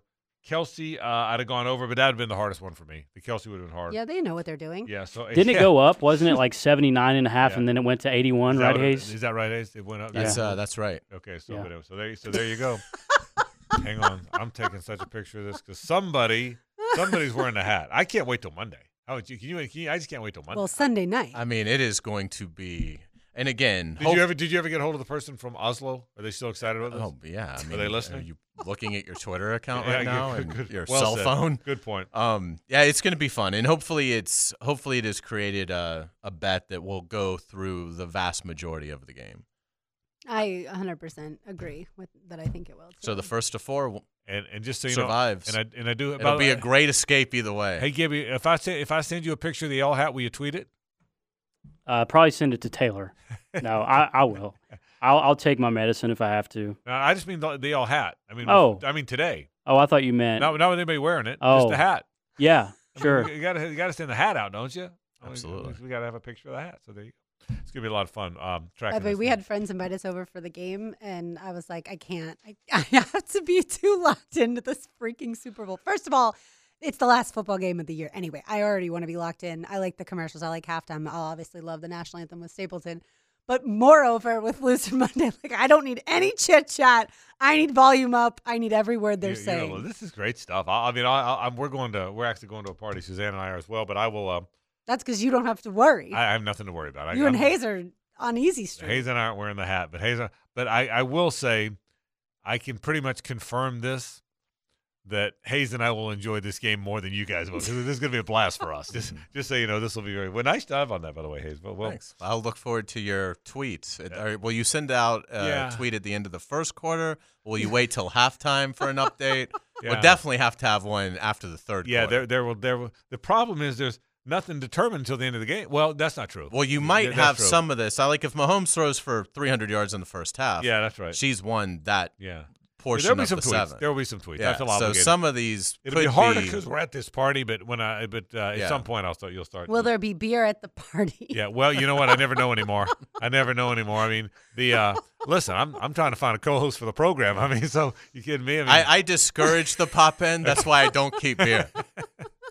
I may be totally wrong about this, but the biggest factor for me weighing in trying to go under on most of these was that both quarterbacks still are injured. Both quarterbacks, we don't know how much to close to 100% either one of these guys are. That's the thing. That's the thing that's tough with over-unders. Because Hurts hasn't thrown for 200 yards in like 3 games. And again, the benefit of the under is if the player gets hurt, the under obviously is probably going to come in. Right. So that's, it's diabolically difficult. Yeah. And I'm very proud of it. Hey, you should be. I mean, this is when you first said it, I said, are we getting too complicated? But once you did it, it's pretty easy. There you go. So I love it. I like it. And by the way, there's no lunch on this one. No lunch. It's just thank goodness. I've been to the Bonos on Baden Road 5 times this year. They know our face well. Honestly, I think I started losing. I tried to be efficient, so I put the phone number of Bonos on Baden Road in my phone like 3 years ago. I think I've been losing ever since. I have Ray on speed dial. Yeah. That's really funny. You guys, awesome. You guys have been a great sport about it, and Ray's the best, by the way. Yeah. Ray's the best. I'll take a break. When we come back, I want to talk a little bit about Chad Hall. I got a thought or two about that. We'll talk some Jaguars football. Stay with us. Are y'all excited about Rihanna? Super Bowl halftime? No, but I think she's a good choice. Okay. Not my, but this is good. This is good. She's got a beautiful voice. I like diamonds. Yep. So yeah, it'll be interesting to see what they do with it. Yeah. It'll be upbeat, and I think that's the part that I'm looking forward to. Certainly, it'll definitely be to me better than Katy Perry. Wasn't she a few years ago? Mm-hmm. Yeah, that was not a great one for me. All right, Frank, Chad Hall, new Jaguars wide receivers coach, former Jaguars wide receiver coach, left for the same position at Texas. So what do you think of Chad Hall, former Jaguar? Yeah, I don't know anything about. I don't know him. All I know is like everybody else what I read today. I don't want to misrepresent this as if I have some inside information. I don't. I haven't talked to anybody in the inside about who they're going to hire, who they did hire. But what it's clear to me is there's a model, and the model clearly works, and that is find a guy that can connect. Often in Doug Peterson's mantra, that's a former player. Mm-hmm. There's a reason Brenson Buckner is here. There's a reason Mike Caldwell is here. There's a reason there's a lot of young former players that are part of this whole thing. And I think it's a young guy that will connect. And clearly, connecting is a big deal to Doug Peterson. Now, having said that, it should be a big deal to every coach. But you can really tell coaching's changed. And I say that, it's not true. Coaching probably hasn't changed at all. But the hiring of coaches has changed. Football coaches used to be the scream and demean, act like a military guy. The Tim Brewster in the tweet from Colorado, stand up, sit down, do what I tell you, all the military stuff. I'm not saying discipline doesn't matter, because football is the ultimate sport. Discipline matters. If you're not tough and you're not disciplined to your regimen and your preparation, you're not only going to lose, you're going to get hurt. So discipline really matters in football, and don't ever think for a minute that I'm implying that it doesn't. But there's different ways to share the message of discipline and accountability. And I think we are seeing more than ever in all of our sports, coaches who connect. I see it in Major League Baseball, Gibby, all the time. It's not as much old guys who are crusty and know the game. It's maybe younger guys, or maybe not, maybe older guys, but it's guys who connect with players, not old. You ever notice that, Gibby, in baseball? Oh, yeah. It's not the old grizzled guy anymore. Okay, it's not. It's young guys. It's Terry Francona and Aaron Boone and guys that we know. And so, Lauren, to your question about Chad, in my mind, I don't pretend to know a lot about him. I'll learn more about Chad Hall, but he's a young guy. I was taken by the fact, Hayes, that Stephon Diggs was so effusive. He didn't just say you're getting a good one. He was over the top effusive. And Stephon's a guy that's a type A personality that you got to be able to connect with him. And I think the fact that you got a guy that not only coached Stephon Diggs and was part of that high-flying passing game, but a guy that clearly connected so much with him. I think connectivity is what this hire is all about. By the way, let me also be careful here. He may be a phenomenal X's and O's guy, too. I just don't know him yet. But it's clear connectivity and connecting with young football players is a big part of this hire. Yeah, and he's got a relationship with Doug Peterson, so yeah, you certainly like that familiarity. So yeah, there's nothing not to like here. He's been with the Bills since 2017. He's been the receivers coach for the last 4 years, so certainly has done a great job there, and has been a part of Buffalo becoming one of the top teams in the league. So yeah, to me it seems like a great move. And again, I think it's a great move because it's who Doug Peterson wanted. You didn't see 7 guys get tweeted out that they're interviewing for the receivers position. This was really the only guy that I think he talked to for it. So Doug Peterson, again, had a plan and went and I think got a great candidate. Yeah, it is always a little surprising that when your receiving core is pretty successful, like the Bills was, that they wouldn't renew the contract of Chad Hall. But I think he's inheriting also a really good receiving core here, especially with the addition of Calvin Ridley. Yeah, there is a really, not just locally, and this hire's part of it, Doug being mentioned as coach of the year, whether he wanted it or not, and he should have, but he didn't, is part of it. There's a really good vibe around this thing, isn't there? And I will tell you, both locally and nationally, it's a great time to have a good vibe because at some point they've got to introduce this stadium renovation. That is coming. I don't know when they're doing it. I don't know how they're doing it. But at some point, they're telling Jacksonville, hey, look, we need $1 billion. Now, I don't know how much of that Shad's going to put up or the city's going to put up. I don't pretend to know the business arrangement. But it's somehow $1 billion. $1 billion is going to be needed to either build or renovate a stadium. So now would be a good time. I mean, it's good to have good momentum when you do it. And again, and Mark Lamping's the smartest person I know with stuff like this. He'll know when to do it. But at some point, make no mistake about the fact that it's coming. And so the positive vibe about this is there's no better time to have a positive vibe about your team, and it couldn't be much more positive than it is now. No doubt about it. We're starting to see some early odds come in for next year's Super Bowl. Yeah, we are. And the Jaguars are doing quite well. I saw one that they were tied for 8th. And so, again, to our power poll conversation, I think it was a 4-way tie for 8th is what I saw. And a couple of the teams that were right there, you could tell Vegas doesn't know who their quarterback's going to be yet, so they're kind of hedging their bet. I think they're hedging their bet a little bit on almost putting Aaron Rodgers or Tom Brady with like 3 teams. There were some teams in there that were too high. So again, I think that's Vegas being a little worried about is a big time quarterback going to show at that outpost. But to see them in a 4-way tie for 8th, so that would at worst be 12th. And again, I can tell you that once the quarterback dominoes fall into place, it'll probably be more like the Jaguars are 8th or 9th. It speaks to the excitement and just I think the recognition from the country of the Jaguars are now a legit threat. Yeah, I was looking at those too. It's surprising to me a little bit that these odds have come out before the Super Bowl is played, because you would think that would somewhat determine who they think is going to be. So they'll be adjusted. The Chiefs have the best odds, then the Bills, then the Eagles. I guess that's why I was thinking that, because if the Eagles win, you'd think they would be the number 1. And then it's 49ers, Bengals, Cowboys, Chargers, and then I see the ones I looked at, the Jaguars are in a 5-way tie with the Ravens, the Broncos, the Raiders, and the Jets. And that'll change a bunch. That'll change throughout the spring and summer. So like the Raiders, Jets, and the Broncos is ridiculous. Right, agreed. But the Raiders and the Jets, that's banking on obviously not just a quarterback upgrade, but a significant quarterback upgrade. And 2 of those aren't going to happen because as of now, there's only one guy that is even available potentially in Aaron Rodgers that would qualify as a major upgrade, assuming Brady doesn't come back. Yeah. So it is interesting. Let me get back. So the point of the topic is that there's great energy. What are your expectations for the revealing of the stadium? How that thing's going to go, and I wonder too, if part of the strategy here, do you reveal it during the current administration that will be very supportive? Lenny Curry, say what you want about Lenny Curry. I like Lenny. Lenny's a friend, and I like him.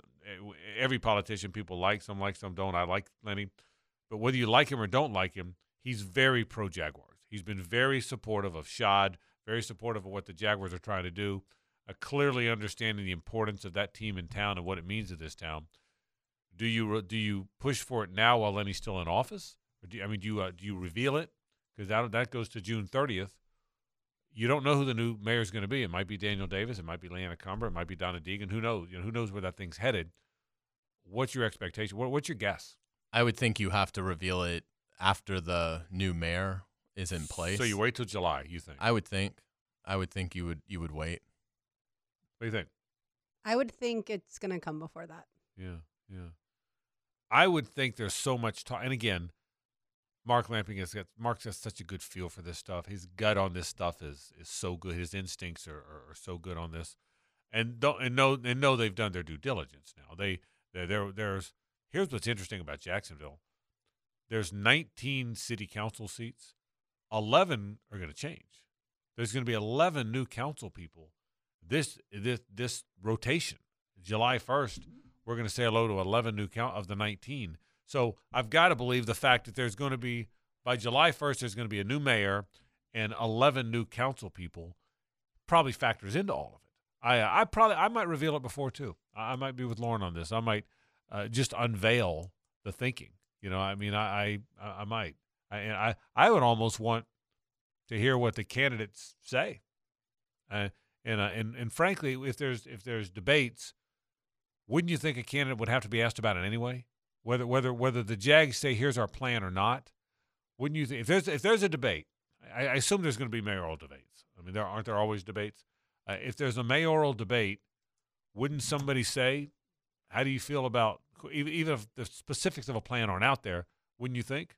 I would think so, because it's integral for our city. I mean, like we've always said, there's one pro team here, and they've made so much progress with the Miller Electric Performance Center that you would think it's just only natural to start the renovations and at least announce it and then start them soon. And understand this. Whatever deal the Jags in the city come to, 24 of the 32 NFL owners have to approve it. All right? 24 of them. People don't want to hear this, but there's a reality that there are some owners who don't think the NFL should be in Jacksonville. Did you know that? Mm-hmm. There are some owners that if they had their druthers, again, there's shared revenues, and they believe they'd share bigger revenues if this team was somewhere else. So there are some owners that would love to see the Jags move. Well, the Jags are never moving. The only thing that could move them out of here is if somehow, some way, this city didn't build a stadium. And I've said this before, there's no gray area there. St. Louis, Oakland, San Diego did not build stadiums, and those teams all left. Buffalo had to just get its stadium done because there was talk if it didn't get done, that team would leave. Can you imagine football without the Buffalo Bills? Can't imagine it. But there was talk before they got that deal done. Now, Nashville just got a deal done. There was that one was ahead of its time, didn't you think? Mm-hmm. I thought the Nashville deal that just got done was ahead of its time a little bit. But I do think the Buffalo and Nashville deals will be a template for what happens here because it'll be a template for what the owners will vote for. If there's a deal that's not NFL friendly, there's so many people over the years that have said, well, the city gives the pro team too much, not just in our city. The city gives, well, the owners have to vote as to whether or not to accept it. So, again, if the owners don't accept, you have to get this deal done. Again, there's no gray area here. If the deal doesn't get done, history tells us teams leave.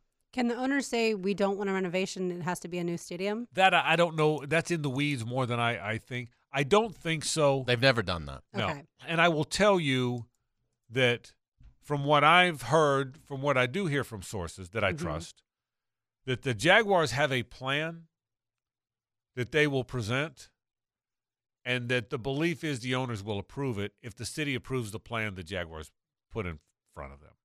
The question then is, does the city come back and negotiate, and does the deal become less NFL/team friendly, and do the owners then not approve that one? But I think there's a deal. I mean, Shad's very well liked among that ownership group. I can tell you that. Respected and really well liked. And I think there's a plan that the Jags will present that if the city agrees to that plan, that the owners will approve. I can tell you the Jags believe they've got the plan. And the Jags, by the way, I think know what the plan's going to be. They know what plan they want to take to the city. I do. It may not be totally buttoned up, but I think there's enough done that I think the Jags have a plan that they want to take to the city and to city leadership.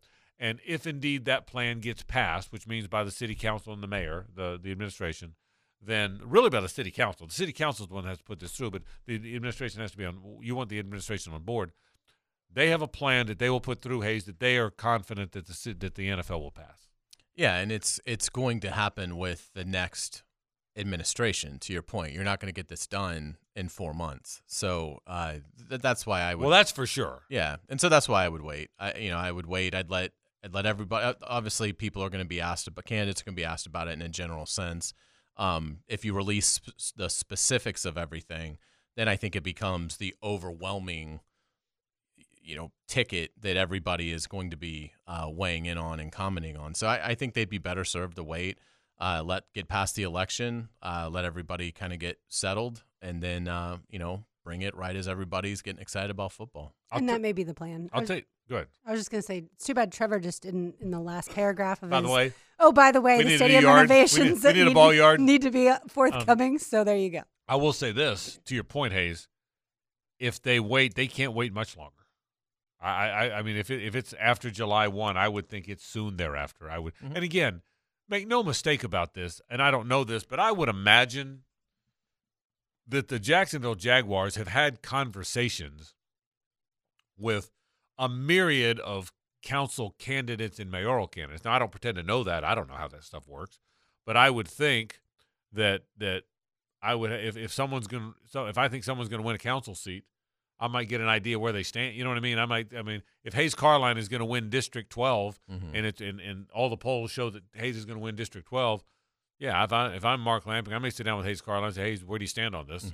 You know, I mean, wouldn't you think? Mark's got my vote. And you would be good in District 12, although I have no idea where District 12 is. And now they're relining them now, so I really don't know. I would be disappointed if any of the mayors are not pro stadium Any renovation. of the mayoral candidates. Right. Any of the future mayoral candidates are against Yeah. the stadium renovations. Well, I would think this. It's not a black and white issue. It's not either for or against. I think what you have to deal with is whoever wins the mayoral race, and for that matter, the city council races, will they feel like their constituents won't support the details?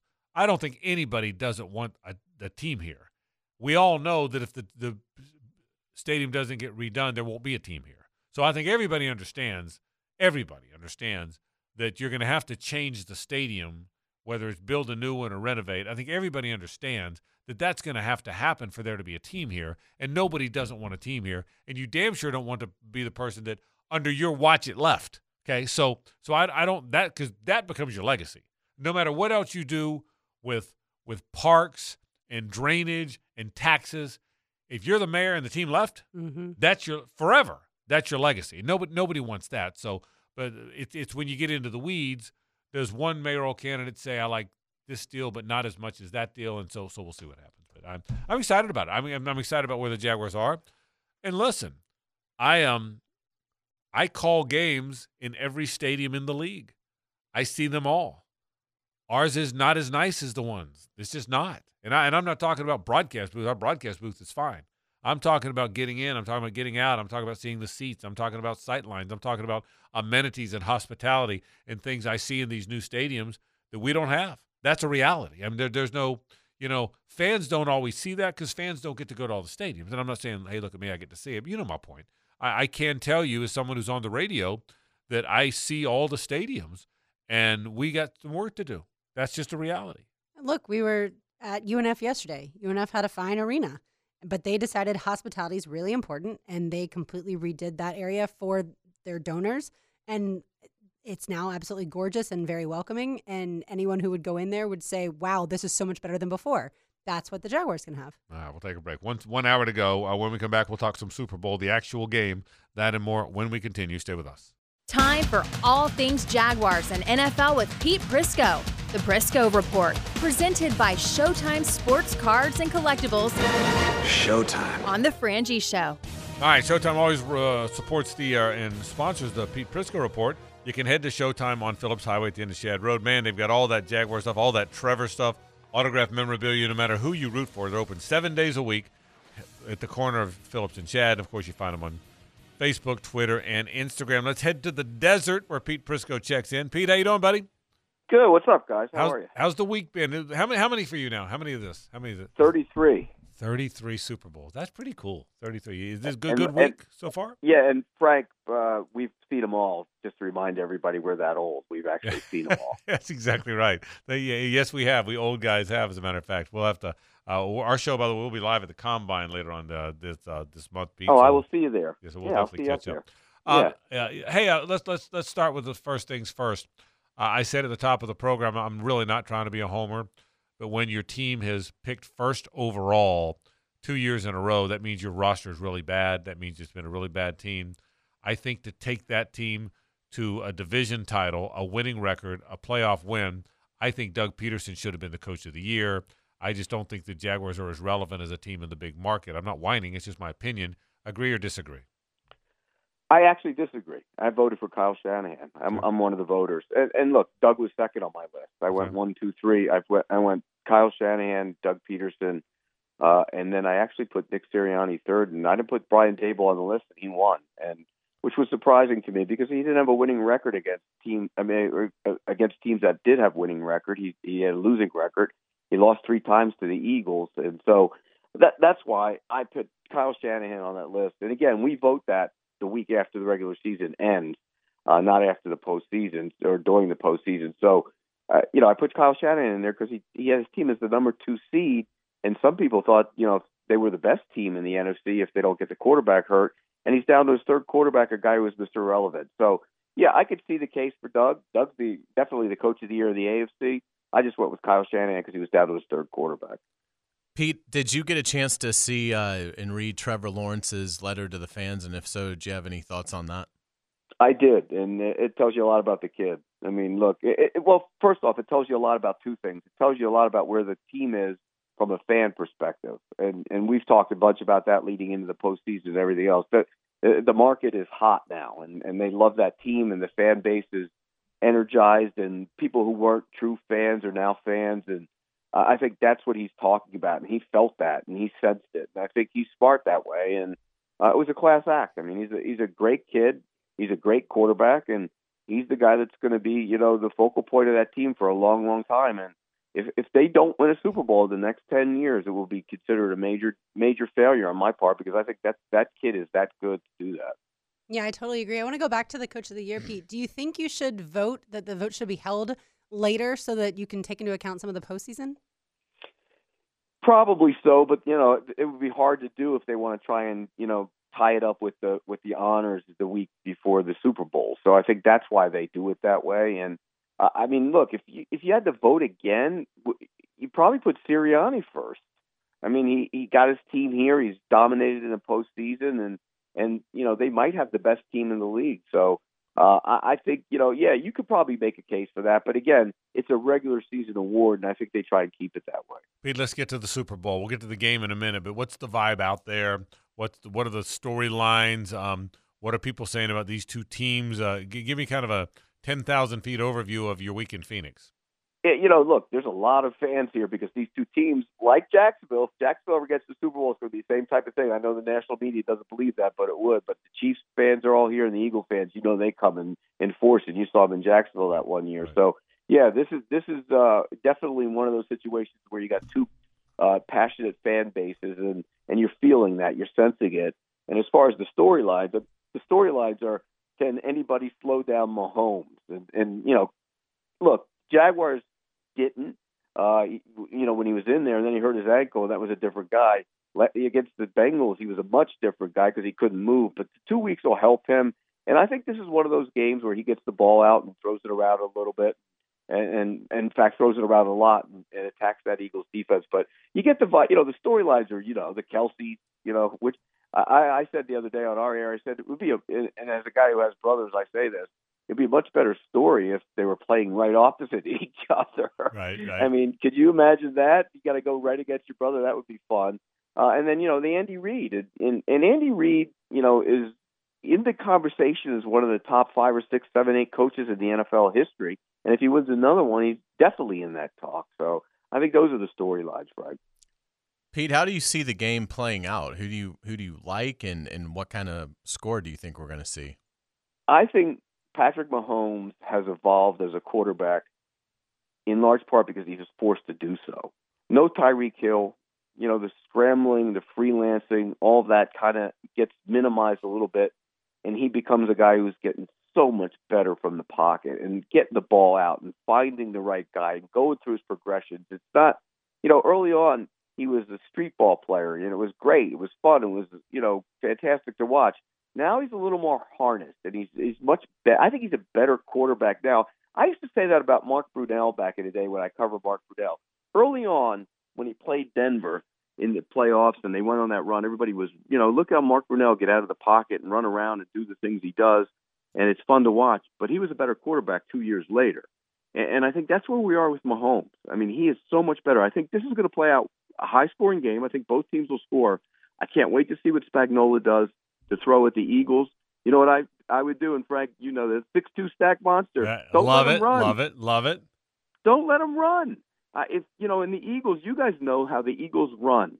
They pin and pull. They pin and pull, and they get Kelsey out, and they get the guards out. If you get penetration, you're not going to get those pullers out. And I think that's the way you stop their run game. So I think there's a ton of storylines, but Spagnuolo's defense, how he slows down the Eagles' run game and tries to make Hurts beat him, and then can they do anything to slow down Patrick Mahomes? Because I think he's playing the best football of his career. Lauren, before you go, do either of you know what movie that's from? 6'2" Stack Monster. 6'2" Stack Monster. 6'2" Stack Monster. Longest Yard. No. You want to take a shot at it? I have no idea. Gibby, you want to take a shot at it? I didn't even hear the question, so Okay. no. All the right moves, for God's sake. I've never seen With that. You got to see that, okay? With the 5'6" corner who's getting recruited by Yeah. everybody. Yeah, Tom Cruise. Yeah, filmed in Yeah. Johnstown, Pennsylvania, Pete. Just thought you should know that. That's right. Good. That's right. I love it.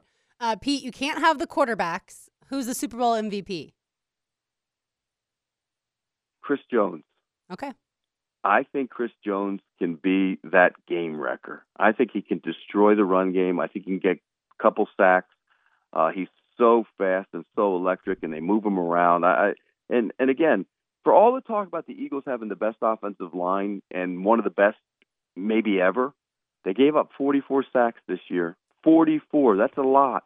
So I think there's going to be opportunity for Chris Jones to, it's a long shot. I mean, I wouldn't say definitely I'd pick Mahomes, but I would definitely think that if you're going to pick a defensive player, he'd be that guy. We all said the same thing. We all if we took the quarterbacks off, I think Chris Jones is the first guy we all mentioned. We did this earlier in the week. You know who's a good player, Pete? Isaiah Pacheco is a good player. And I had no attention. Where do you go? Rutgers? He's Rutgers, right? Rutgers. Rutgers. He's a good player. I mean, he's like a really good player. But running backs can do that, can't they? They can come out of nowhere. Nobody knew Miles Sanders either. I think Pacheco affects this game. I think the running games, obviously you expect Philly to run it a little bit. I think the Chiefs' running game affects the game a little bit. Have I lost my mind? No, you haven't lost your mind, but I think it's going to be more of them throwing to those backs. The Eagles play a ton of cover 4, and that means you're going to have dump offs to the backs for big gains. I think, when you play that cover 4, you run Kelsey into the middle. They're going to double him. At least I would. I would beat him up like Belichick used to beat up Gates and Tony Gonzalez. That's what I would do. And then he'll dump it off to McKinnon and Pacheco. I think both guys. I think McKinnon's going to have a big day catching the ball out of the backfield. I think he's going to probably get 6-7 catches. I think Pacheco will have a couple. But as far as if they get a lead and they want to run it, that's when you get Pacheco. I was talking to I bumped into his agent the other day, coincidentally, and we were talking about why nobody went after him. And part of the problem was when he was at Rutgers, they had a bad offensive line, and they just told him, run as hard as you can, hit the hole. Well, there was never any holes, so he's running full blast because he runs hard. He's a violent runner, right. Full blast into the back of his offensive lineman. And when you watch the tape, I went back and looked at it, and he wasn't exaggerating. And I think that's why people missed on him. I think he's a good player. Yeah, he's got a burst, man.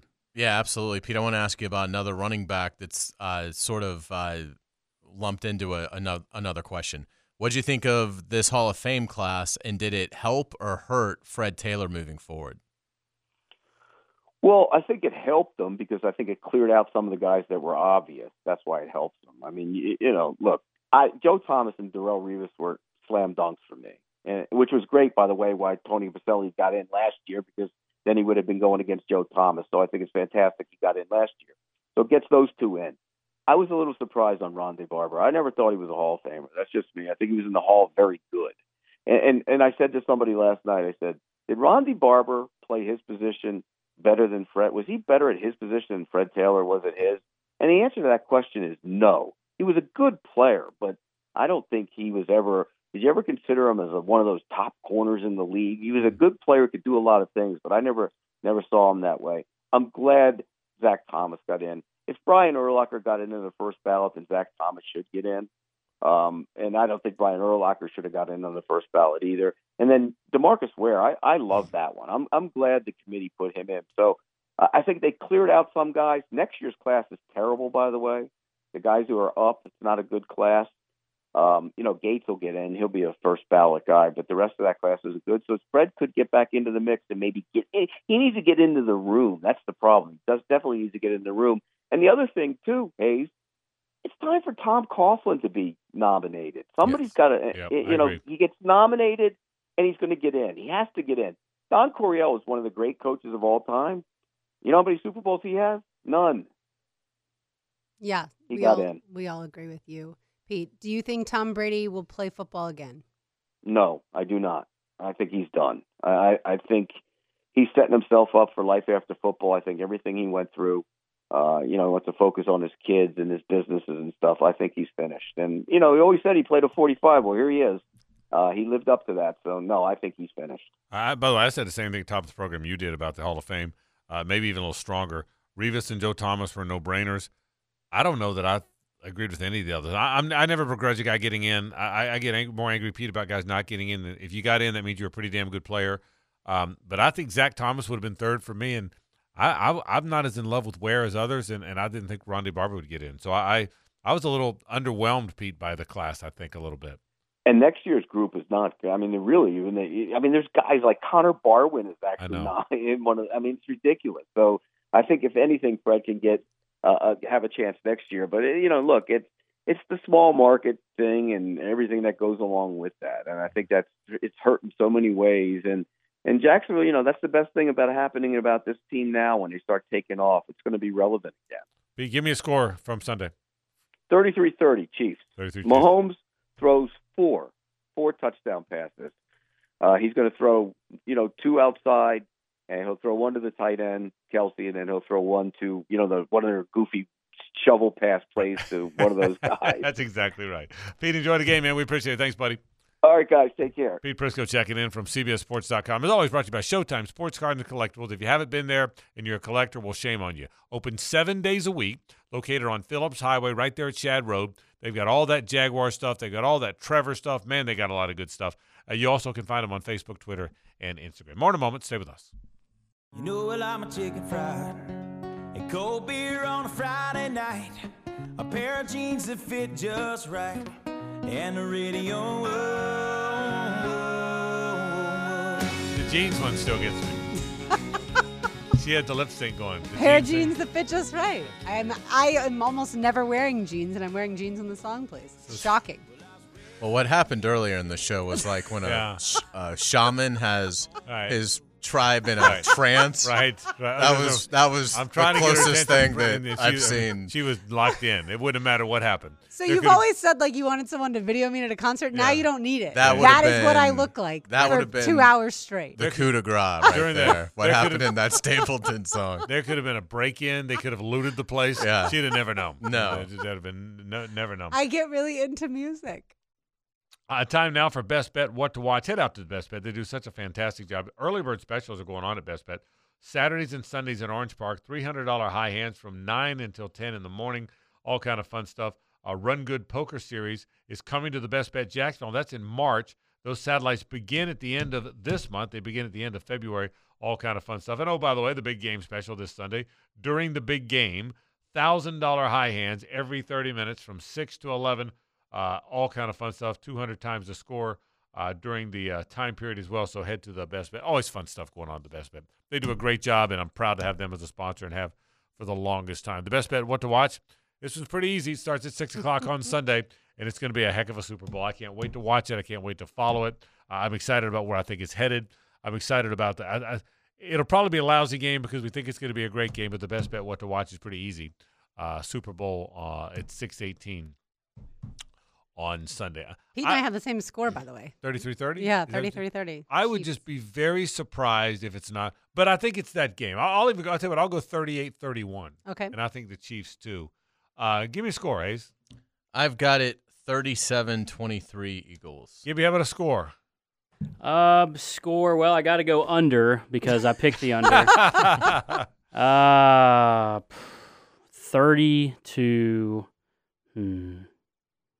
30-20. How about that? And who do you have winning?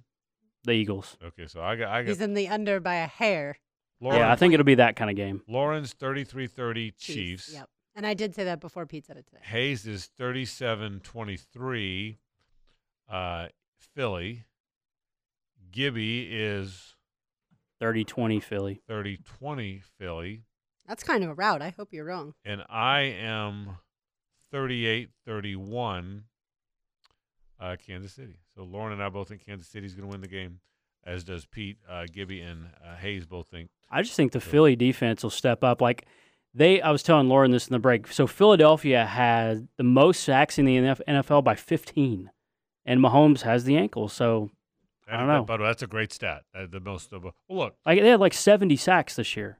When it comes down to what game it is, that's what it comes down. If it's that game where it's physical and a lot of punts and a lot of defense and nobody can really get anything going, well, then the Eagles win that game. If it's let's turn it into a track meet and up and down the field, in my opinion, then that's the game the Chiefs won. I think the Chiefs play even with a little bit of tempo, but it is too. It's the two number one seeds, which you want. It's two tough physical teams. It's probably the two best teams in the NFL. And for right now, it's the two best teams in the NFL. And I would think, regardless of who wins, Hayes, you go into next year with it being the two best teams in the NFL. Don't you sense that? I absolutely would. I think they're going to be right there because I think the Eagles have a good chance to get stronger this offseason with the draft compensation that they have. And Patrick Mahomes isn't going anywhere, and he's certainly proven that he can remain at the top of his game even with significant personnel losses. So, I think they're both going to be the head of the class next year, and then in the second tier you'll have the Bills, you'll have Cincinnati, you'll have San Francisco, depending on what they do at quarterback, and you'll have the Jaguars. Yeah, I would say after the first 5 next year, these two teams, Bills and Bengals, would be most people's first 4. The 49ers, I think there's a drop-off after the first 4 because people really don't know where the 49ers are headed at quarterback. They've got a very good team, but I don't think people know what's going to happen at quarterback. If the 49ers had Trevor Lawrence, they might be picked to win it next year. You know, if they had Josh Allen or Mahomes or Hurts, they would probably be the team picked to win it next year. So I wish the 49ers at least had a healthy Brock Purdy so we could have seen Me the too. Eagles get tested just to see which team is better. Yeah, that was the biggest shame of the postseason, other than our team losing. Right. The biggest shame of the postseason, not Jaguar related, was not getting to see 49ers Eagles with a healthy Brock Purdy. That would have been a lot of fun. Because it wasn't a fluke. All the stuff he did. Once he got hurt, they weren't able to play. And so I would have really been interested to see that as well. But back to the point. In what order you have them? Chiefs, Eagles, Bengals, Bills, I think are the top 4 in most people's mind. I would agree with you. The 49ers are next. There's just uncertainty at quarterback. And then after those 5, yeah, I think the Jaguars will make the conversation. I think so will the Ravens. I think there's some other teams that will be in that conversation. Will the Cowboys be in that conversation? Maybe. Will the Chargers be in that conversation? Probably. So there's a hand. But I would think after you get through the first 4 and then figure out where you stand on San Francisco based on quarterback, I would think the Jags are in the conversation of the next group. And a team who's been there that's clearly not are the Titans. Yeah, they're not. There's number one. There's all the uncertainty. I told you guys this. Mike Keith, who's the terrific play-by-play voice of the Titans, told me there's more uncertainty about which way they will go this year than his whole time. He's done every game. He's been there from the get-go, and he said he's more uncertain of where they. Remember, they just changed out their GM. They've got a quarterback decision. Derrick Henry, as great as he is 29 years old. They've really got to decide. Well, Hayes, you've been kind of on record saying they need to blow it up and start over. I don't think they're doing that because they do still have Jeffrey Simmons and Derrick Henry, and they're accustomed to winning. And I think they feel like there's still room in that window if they get quarterback figured out. But you're right. They're certainly not at the top of anybody's class right now, are they? I don't even think they're in the top 15 in the league right now. Well, it was really interesting seeing the next year Super Bowl odds because the biggest thing the Jaguars have going for them is the other 3 teams in the division. I want to say we're ranked like 26th, 30th, and 32nd. Is that right? I think the Titans were like 26th, so Vegas thinks they're blowing it up. And then the Colts, I think, were 30th, and the Texans were last. Wow. It was something like that. How about that? Yeah, I see Titans 27th, Colts 30th, and Texans 32nd. To your point. And where are the Jags in that list you're looking at? They were tied for 8th. Okay. Wow. So what a gap. Start, making the T-shirts of defending the AFC South crown. At least from an expectation standpoint, what a gap. I never thought about that. It'll be interesting to see like the wins losses when that starts rolling in from Vegas because I wonder if the Jags will be at like 10.5, something like think that high? Which is pretty high. Yeah. But I mean, I think again we've talked about the schedule. You get the NFC South and you're playing in a bad division. I'm surprised. So I'm almost wondering if there'll be like a 3-win gap between like the Jaguars and the second best team in the AFC South. I'm surprised the Titans are that low.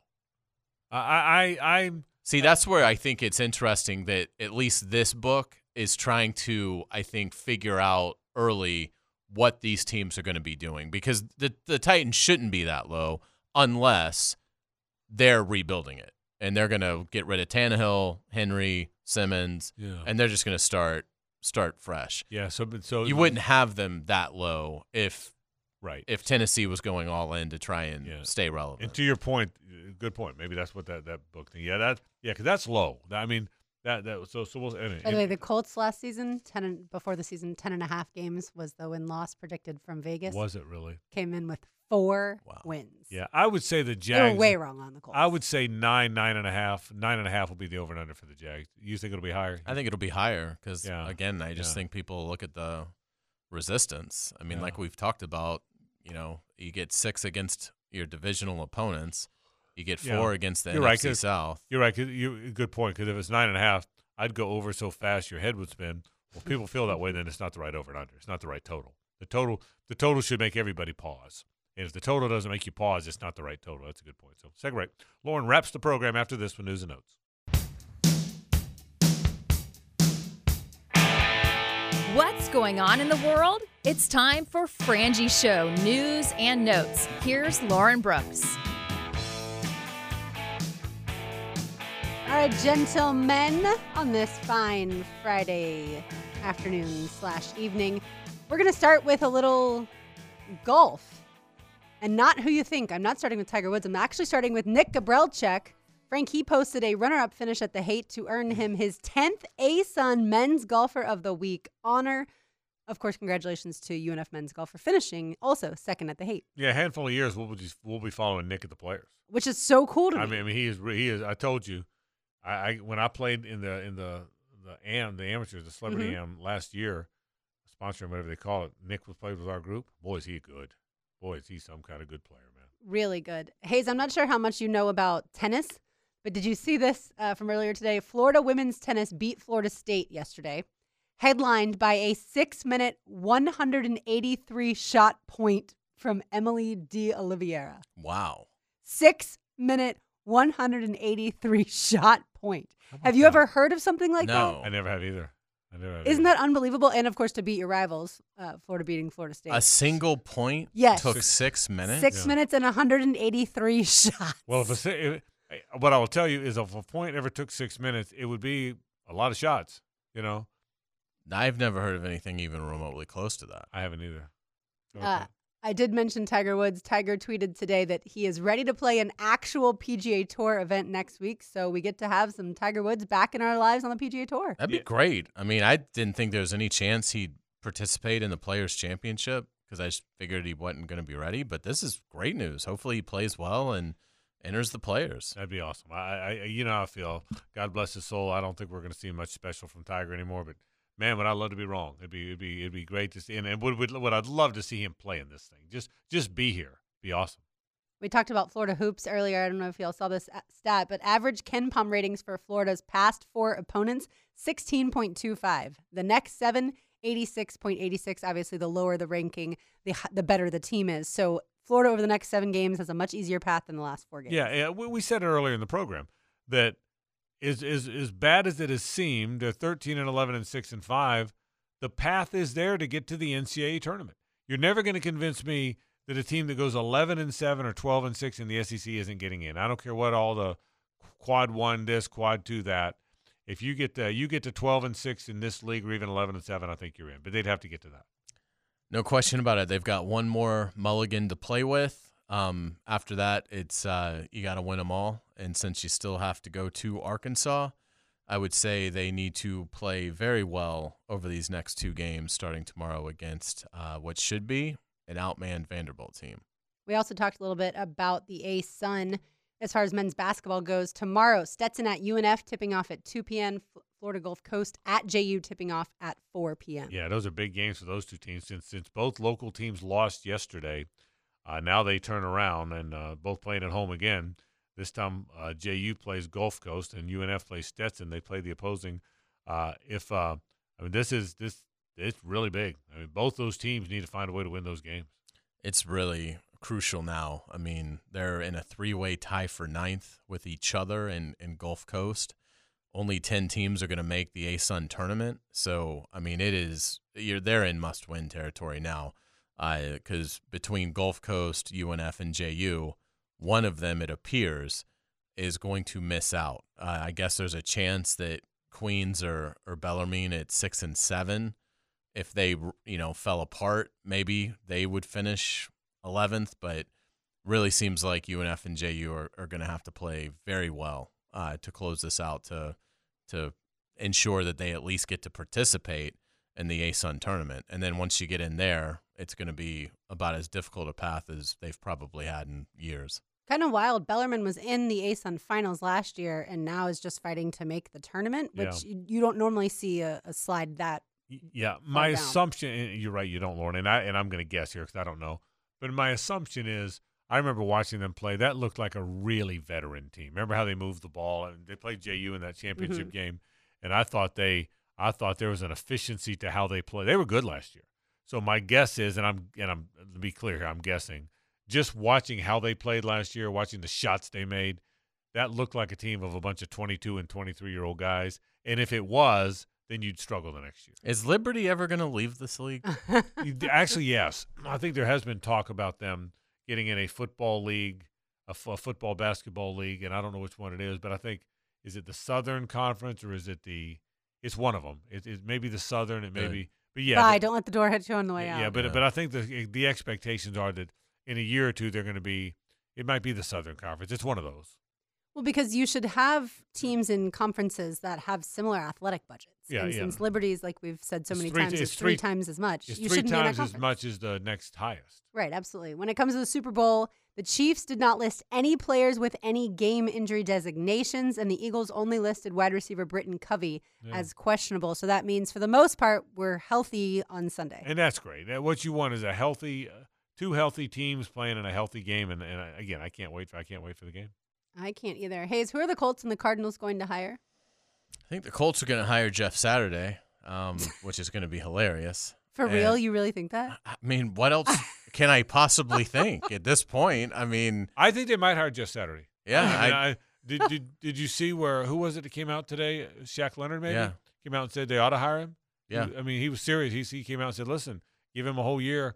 I think they're hiring Jeff Saturday. I just do. Wow. I just think he's – now, I would think even with Irsay, because it's such an unusual hire, it would be the ultimate short leash. But I agree with Hayes on this. I don't know if you were kidding when you said it or not. But again, you go through the usual suspects, and by process of elimination, he's kind of the last guy left. Yeah. So I think that's where it's gonna end up. And I do too. I think they're gonna hire Jeff. What do you think? I don't think they're going to. I think Jim Irsay, I think he's smart enough to have a pulse on the fan base to know that they would be very upset. But up until today, or up until the last week or so, I said there's no way he can do it. But I don't know. I think he might hire Jeff Saturday. The Cardinals is tough to figure too. Couldn't it be Eric Bieniemy? Sorry to interrupt. It could be. Okay. Yeah. That to me would make a lot of sense. And I hope Bieniemy gets a job. Me too. In fact, I have no interest in seeing Bieniemy in Indianapolis because my gut tells me he's going to be pretty good. Yeah, and I think Cincinnati's defensive coordinator Lou Moreno. Yeah, thank you. I think he's got we a both good said it chance differently. Yeah, I think he's got a chance to get the Cardinals job. By the way, did you know 3 people have been to every single Super Bowl? Don Krisman, Tom Henschel, and Gregory Eaton will attend their 57th Super Bowl on Sunday. Vito Stellino was on that list for a long time, who that? covered the Jaguars here. Yeah. And he covered the first, I would guess, 48, Did he 49. really? Did he? Wow. You know, maybe even more than that. Yeah. But, it was, and when Vito was still, I think it was 6 when Vito was still going. So, that's a remarkable How many have there been? feat. This will be the 57th. Yeah, it really, I got to be honest. I never thought about it until Prisco said earlier that he and I have seen them all. I thought, gosh, I have. I've seen every Super Bowl. And which one did you get right? The Dallas beat Miami 24-3, whatever year that was, 24-3. My dad's gambling buddies all wanted me to come. It's a good pick. That for me, and I was just a kid. But whatever year Dallas beat the Cowboys, I was like 12 or 13 or 10 or 11. I don't know, whatever. Whatever year Dallas beat the Cowboys, Dallas beat the Dolphins 24-3. I hit it on the head. It was January 16th, 1972. Goes to show you how different the season is as far as the calendar goes. We're a month after, but I would have been 72. I'd have been 13. I'd have been 13. It's true story. And I got it right on the head. And they're all laughing. Frankie, what do you think? Hey, let's ask. Forget Frank. We're ask Frankie. Frankie, what do you think? I said 24-3, Dallas. And my buddy, they go, you all heard it. Came in. My dad's buddy goes, can you bring him back in? Now, the next year, the Dolphins went undefeated, and that's the classic story from that. So last night, NFL honors. Patrick Mahomes won his second MVP in 6 seasons. Yeah, he's great. I think he's going to be. He's 27 years old. I think he's the best. I think he's the best football player in the league. I think he's going to be the best player in the league for a long time. I think he's going to get better. He's under a great coach. He's going there. He's going nowhere. Andy Reid, 64. He's not going anywhere. I think we're about. I'm not saying we're about to see Tom Brady Part 2, but I think we're about to see something pretty special. I really do. I think Trevor is going to make sure that Patrick doesn't get near Tom Brady's number. I certainly hope so. Hayes, did you agree with comeback player of the year, Geno Smith, Seahawks quarterback? Great year. Certainly. I thought he would be a disaster. He certainly was far from that. Seattle got to the playoffs. So, yeah, I had absolutely no issues with Geno Smith getting it. Let me say this about that. To your point about Travis Etienne. That was the right answer. You thought about him being a disaster, or expecting him to be a disaster. Of all the comeback players of the year, usually you could have kind of expected it because they had been really good before and then got injured or something happened. He was never good before. What made it amazing is it's not like he was this really good player, then got hurt or something happened and he came back. It shouldn't be comeback player of the year. It was what in the world came out of nowhere player of the year. So I agree with Hayes. I absolutely think he should have won it. The offensive player of the year, Justin Jefferson. Defensive player of the year, Nick Bosa. Offensive rookie of the year and defensive rookie of the year both go to Jets players. Garrett Wilson on offense and Sauce Gardner on defense. I assume, by the way. Shouldn't they have been better? I assume, by the way, that if you're the MVP, you can't win the offensive player of the year too. I think you can, but they don't tend to do that. They don't. The want voters, whoever they vote for MVP, they sort of disqualify that player because the offensive player of the year is Mahomes. Correct. Yeah. So, but they didn't want to give it both, which I'm good with that. I think you can, but the voters try to differentiate. Tyler Shatley was there. He was nominated for the Walter Payton NFL Man of the Year, but Dak Prescott won. And finally, Frank, I don't know if you saw this, but the Angry Run of the Year award. Did you see who won it? I did see who won it, and Dan Mullen can't believe it. Dan Mullen believed it was going to be Malik Davis who won the Angry Run of the Year award. The Jaguars linebackers couldn't believe it either because it was Dameon Pierce going against the Jaguars. Yeah, how about that? Dan Mullen, great player. Yeah. He must have been something in college. Yeah. I did see this. Jordan Reed ranked the quarterbacks in the draft. He has Bryce Young 1, C.J. Stroud 2, Anthony Richardson 3. Hayes, for a potential team fit for AR, he has the Seattle Seahawks. What do you think about that? I like that. I mean, I like Pete Carroll. I like the program there. He could be brought along slowly. Geno Smith could, assuming he's back, would have a lot of great advice that he could give him. So I think that'd be a comfortable landing spot for Anthony Richardson. It's not where I think he ends up, but I think for Anthony it would be a good spot. It's interesting, and again, I'm rooting. He's a wonderful kid. I'm rooting so hard for AR. I mean that very sincerely. But a guy that completed 54% of his passes is rated as the third best guy in the draft by one analyst. It's bizarre. It's a bizarre time. By the way, to that list, I think Bryce Young is so good. I think the top two guys are going to be good. I really do. But boy, if Bryce Young stays healthy, boy, I think he's a good player. Yeah, Levis 4 and then Hendon Hooker 5, just for what it's worth. And that's the 5. Whatever order you got him in, that's the 5. And finally, in case you missed it earlier, the Jaguars hired, or at least are planning to hire, Chad Hall as wide receivers coach. He has had that position in Buffalo for the past 6 seasons. Yeah, young guy with a lot of energy. A young guy that will connect with players. A young guy that will connect with young players. I think that's why he got the job. It'll be fun to watch. All right, let's say hello to Rick Ballou. Now, the 2-minute drill, brought to you by Tire Outlet. Keeping the sports world spinning with wholesale prices and premium service. Tire Outlet, Jacksonville's largest locally owned automotive repair shop.